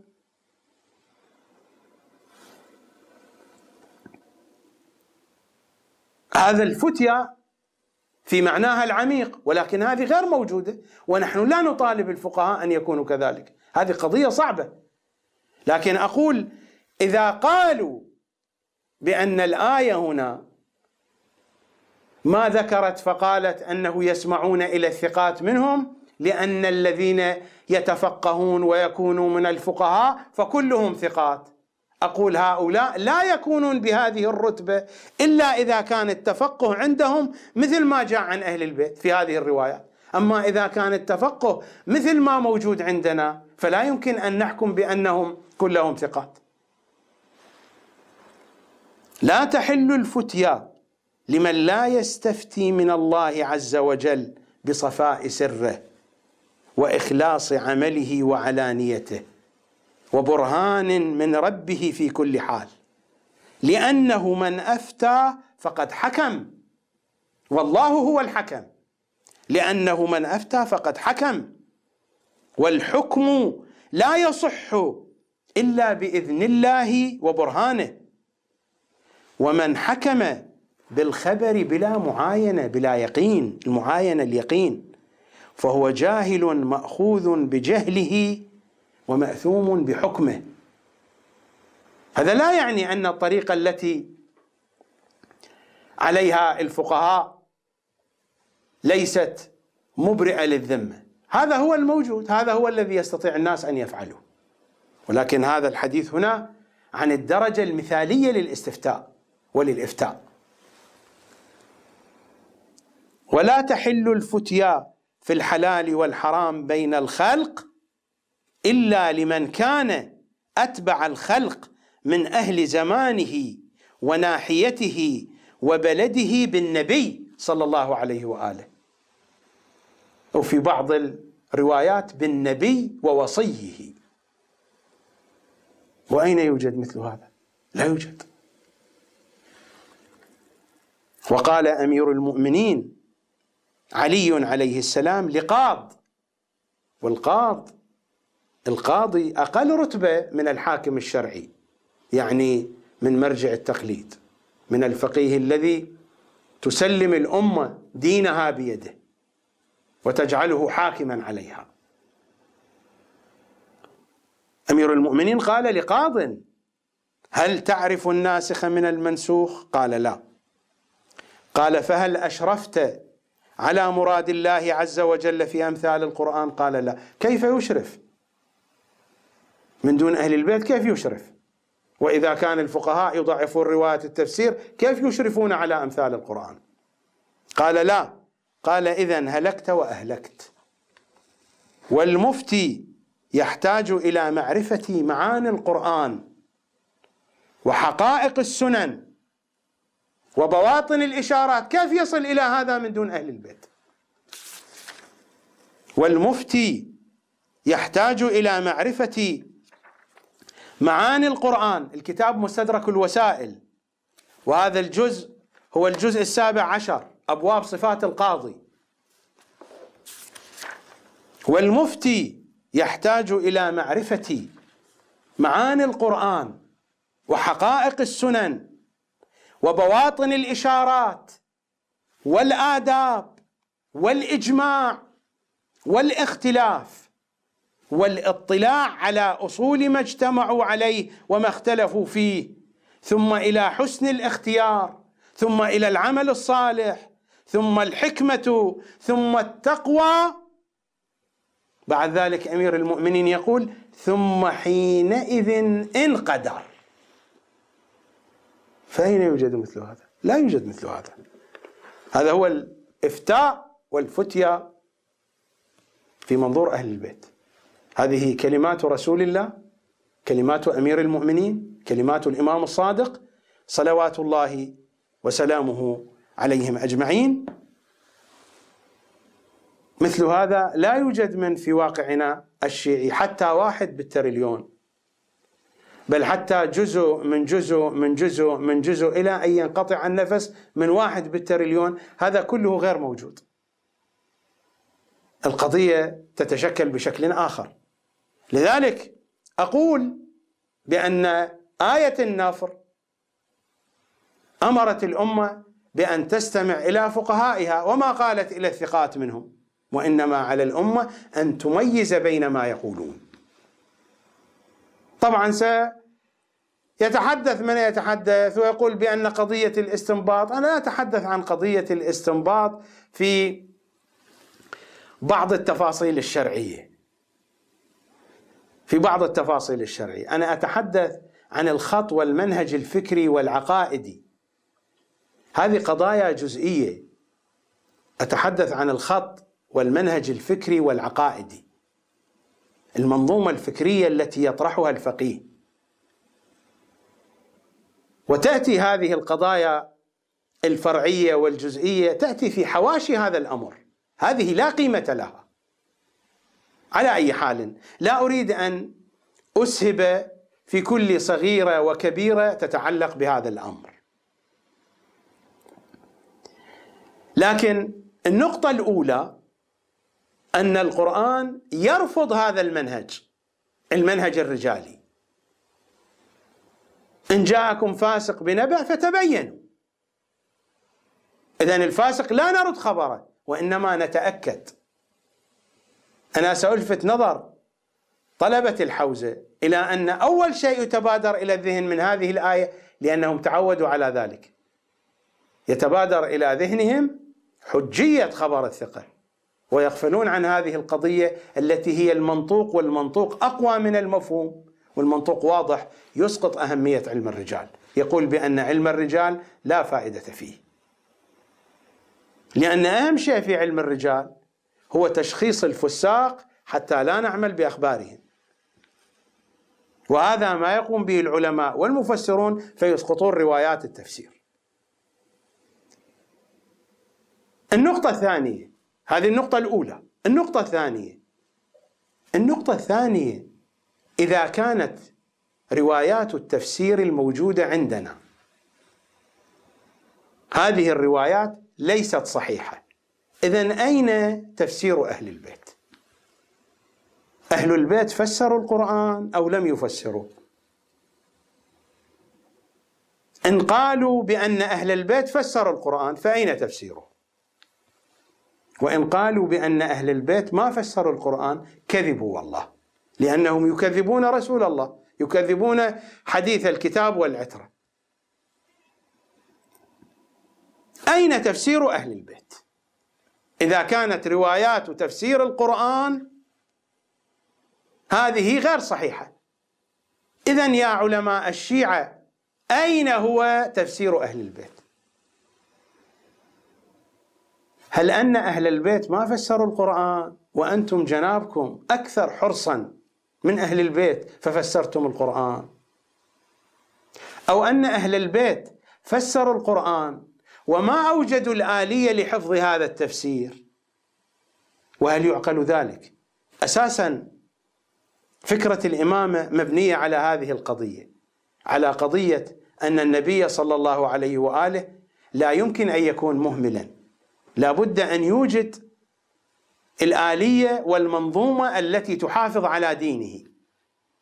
فلا يمكن للأئمة أن لا يوجدوا الآلية والمنظومة التي تحافظ على حديثهم ومعتقدهم وتفسيرهم. فإذا قبلت منكم بأن الروايات التفسيرية ليست صحيحة، إذن دلوني على تفسير أهل البيت، أين هو؟ لا يوجد غير هذه الروايات. إذن القضية واضحة، هذه الروايات صحيحة وهذا هو تفسير أهل البيت وهو المطلوب، وحجر بفيك يا من تقول غير ذلك. قضية واضحة لا تحتاج إلى برهان طويل وعريض. وهذه القضية أيضا تثبت كذب علم الرجال، لأن علم الرجال يضعف هذه الروايات، وهذه حقيقة بديهية. فلو كان علم الرجال علما حقيقيا لصدق ولوثق هذه الروايات، هو يضعفها، والحقيقة واضحة بأن أهل البيت فسروا القرآن ولا يوجد غير هذه الروايات. وأعتقد هذه قضية واضحة لا تحتاج إلى برهان وبحث. السؤال الأول: أهل البيت فسروا القرآن أو لا؟ إذا تقول لا، فما معنى حديث الكتاب والعترة؟ إذن المنهج العمري حسبنا كتاب الله، وحديث الكتاب والعترة على حد سواء. إذن ما الفارق؟ المنهج العمري قال حسبنا كتاب الله، هم يفسرونه، وأهل البيت ما فسروا القرآن. إذن ما الفارق؟ ما هو الفارق؟ أهل البيت فسروا القرآن إذا تقول لا، إذن ما قيمة حديث الكتاب والعترة؟ تقول نعم، فأين تفسيرهم؟ تقول فسروه وضيعوا، أي أئمة هؤلاء؟ أنتم الذين ضيعتم أهل البيت، أنتم الذين ضيعتم تفسير القرآن، أنتم الذين عبث الشيطان برؤوسكم من خلال هذا التفكير المخالف لأهل البيت. أقول للذين ينحون هذا المنحى، قطعا أنا لا أتحدث عن الجميع، لا يمكن لإنسان أن يتحدث عن الجميع، وحتى لا أتحدث عن شخص في جميع حالاته. العلماء يخطئون ويصيبون، أنا أتحدث عن الحالات التي يبتعد فيها العالم والمفسر والفقيه ويجافي فيها أهل البيت. أما الحالة التي يوافي فيها أهل البيت فإني أضع تراب نعله على رأسي. بغض النظر عن الأسماء والمسميات أيا كان.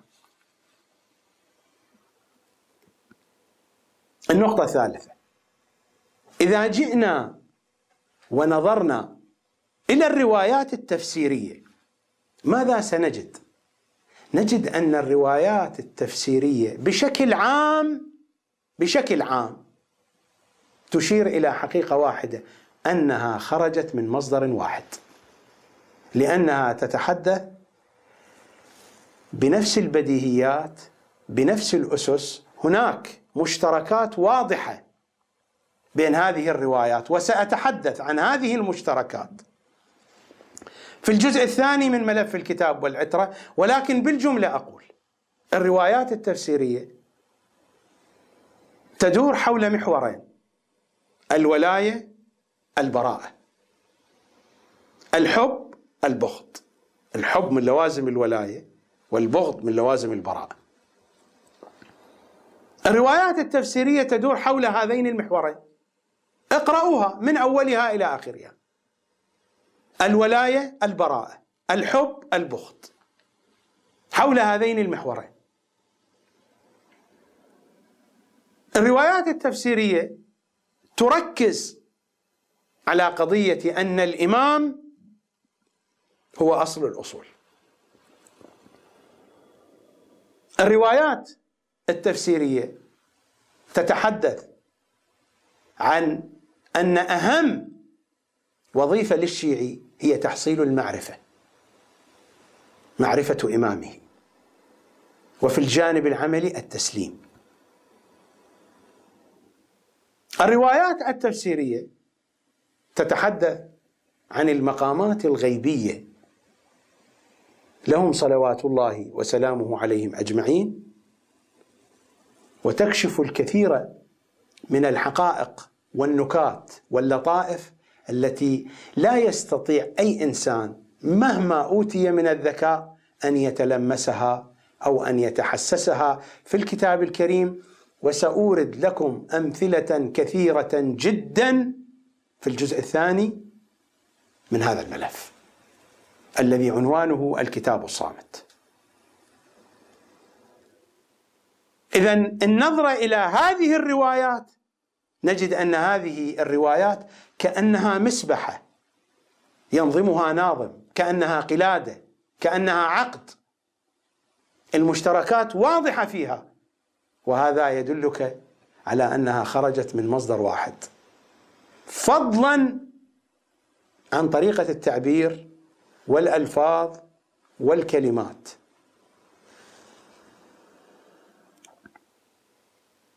وقطعا من يمتلك القدرة على تشخيص لحن حديث أهل البيت سيتلمس ذلك واضحا. أنا الآن لا أريد أن أدخل في هذه القضية، أدعها إلى وقتها.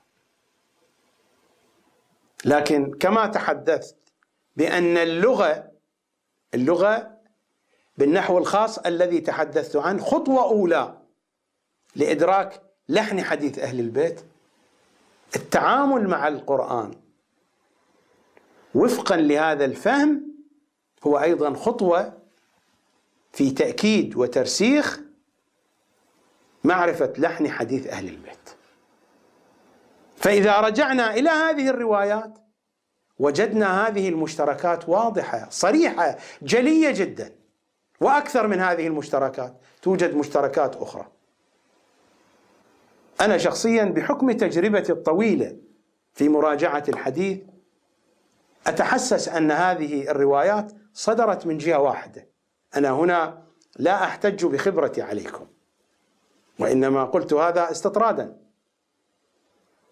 لكن لو رجع أي شخص إلى هذه الأحاديث سيتلمس هذه الحقيقة، بأن هذه الأحاديث خرجت من جهة واحدة، من عقل واحد، من مستوى فكري واحد، لأن المشتركات واضحة في هذا الكم الهائل من الروايات التفسيرية، وكأنها كل رواية خرزة من مسبحة ينظمها ناظم واحد. إذا فهمنا هذه الروايات فهمنا القرآن، حينئذ سنستخرج الميزانية القرآنية التي سنزن بها حديث أهل البيت. وتجدون لا دور هنا، لا يوجد هنا دور، كما قلت بأن أليف يتألف من سين زائد صاد، وباء يتألف من كاف زائد لام، وبعضه يتوقف على البعض الآخر، لن يفترقا حتى يردا علي الحوض. هذه النقطة الثالثة.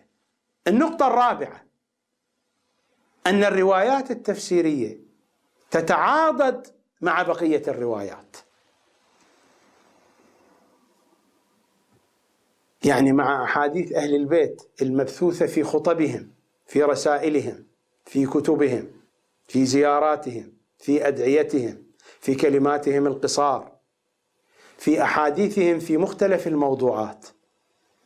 هذه الروايات تتعاضد مع تلك الروايات، وإذا جمعت هذه الروايات مع الروايات البقية نجد أن منظومة فكرية متكاملة تتشكل في جميع الاتجاهات، ونجد أن تلكم الروايات توافق هذه الروايات، فيعود البناء كاملا واضحا. طبعا هذه القضية تحتاج إلى مراجعة، تحتاج إلى مدارسة. أنت قد تسمعها مني، مجرد أن أقولها لا يكفي ذلك، هذه بحاجة إلى مدارسة. لذلك أقول للمتابعين من أراد أن يتلمس ذلك عليه أن يقرأ مثلا تفسير البرهان، ولكن بشكل متواصل. سيكتشف الكثير من هذه المضامين التي تحدثت عنها، ولكنني إن شاء الله سأضعكم في هذا الجو في الجزء الثاني من هذا الملف. الآن البيانات إجمالية فقط. النقطة الخامسة أن هذه الروايات التفسيرية لو رجعنا إليها لوجدناها على نحوين. قسم من هذه الروايات التفسيرية جاء لبيان قواعد التفسير، والقسم الآخر كان بمثابة تطبيق لتلك القواعد. قطعا الروايات التي جاءت بنحو القواعد قليلة، ليست بقدر الروايات التي جاءت بنحو التطبيق، وهذا شيء طبيعي. القواعد والأصول تكون قليلة.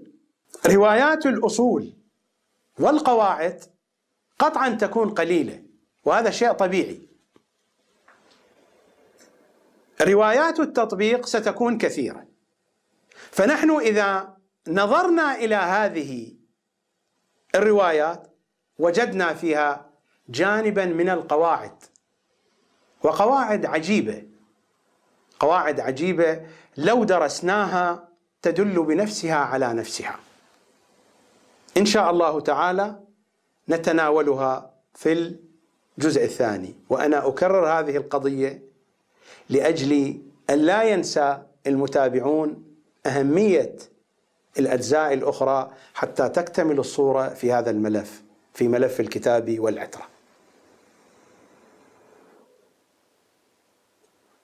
فإذا هذه الروايات فيها الجزء القانوني وفيها الجزء التطبيق العملي، وبذلك تتشكل عندنا منظومة تفسيرية، وهذا هو الذي نفتقر إليه. نفتقر إلى المنظومة التفسيرية.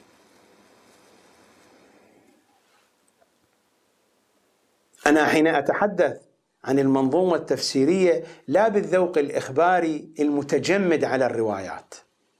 المدرسة الإخبارية مدرسة متجمدة، لا أريد أن أتحدث عن الجميع، ولكن الذوق العام في المدرسة الإخبارية مدرسة متجمدة على الروايات.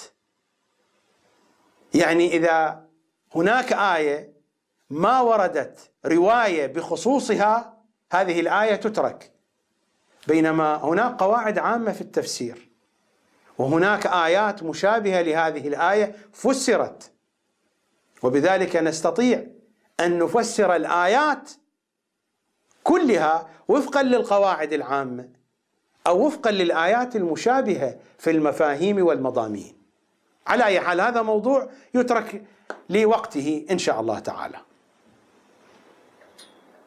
فحينما ننظر إلى هذه الروايات هناك قواعد التفسير وهناك التطبيق، وهذه منظومة تفسيرية، وهي التي نحن بحاجة أكيدة لها لأجل أن نتلمس الميزانية في القرآن الكريم، حتى تكون عندنا ضوابط وقواعد ميزانية نعرض بقية الحديث على الكتاب الكريم.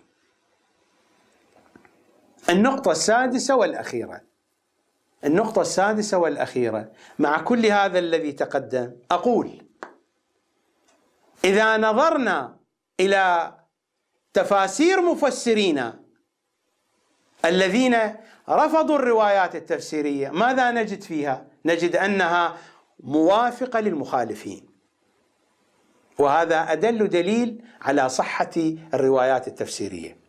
فهم حين تركوها ذهبوا إلى أين؟ ذهبوا إلى ما يوافق المخالفين، يعني أن هذه الروايات مخالفة للمخالفين، وهذا دليل صحتها، فإن الصواب في خلافه. فحين نعود إلى تفاسيرنا، إلى تفسير التبيان للشيخ الطوسي، إلى مجمع البيان، إلى جوامع الجامع للطبرسي، إلى تفسير الميزان للسيد الطباطبائي، إلى بقية التفاسير، كل هذه التفاسير نجد فيها صفة عامة موافقتها للمخالفين في جزء كبير منها، ومخالفتها للروايات التفسيرية. وهذا يدلك على أن الروايات التفسيرية مخالفة للمخالفين، وهي كلمات أهل البيت، وإنما مفسرو الشيعة تركوها ووقعوا في أحضان المخالفين. قطعا سيرفض الكثيرون هذه الحقيقة، ولكن دونكم كتب التفسير ودونكم روايات أهل البيت، وقارنوا، ومر علينا أمثلة كثيرة في الملفات السابقة، ويأتينا كذلك في هذا الجزء وفي الأجزاء المتبقية أيضا سيأتينا في هذا الجزء ما يؤيد هذه الحقيقة. أعتقد أن الصبح بان لذي عينين، الأمور واضحة. أعتقد أن الذي يحتكم إلى وجدانه بغض النظر عني، لا تنظر إلي، قد تحمل في نفسك شيئا اتجاهي لكثرة ما سمعت عني، دعك مني وانظر إلى هذا القول، هل يحمل الحقيقة والقيمة في ذاته أو لا، بغض النظر عن القائل.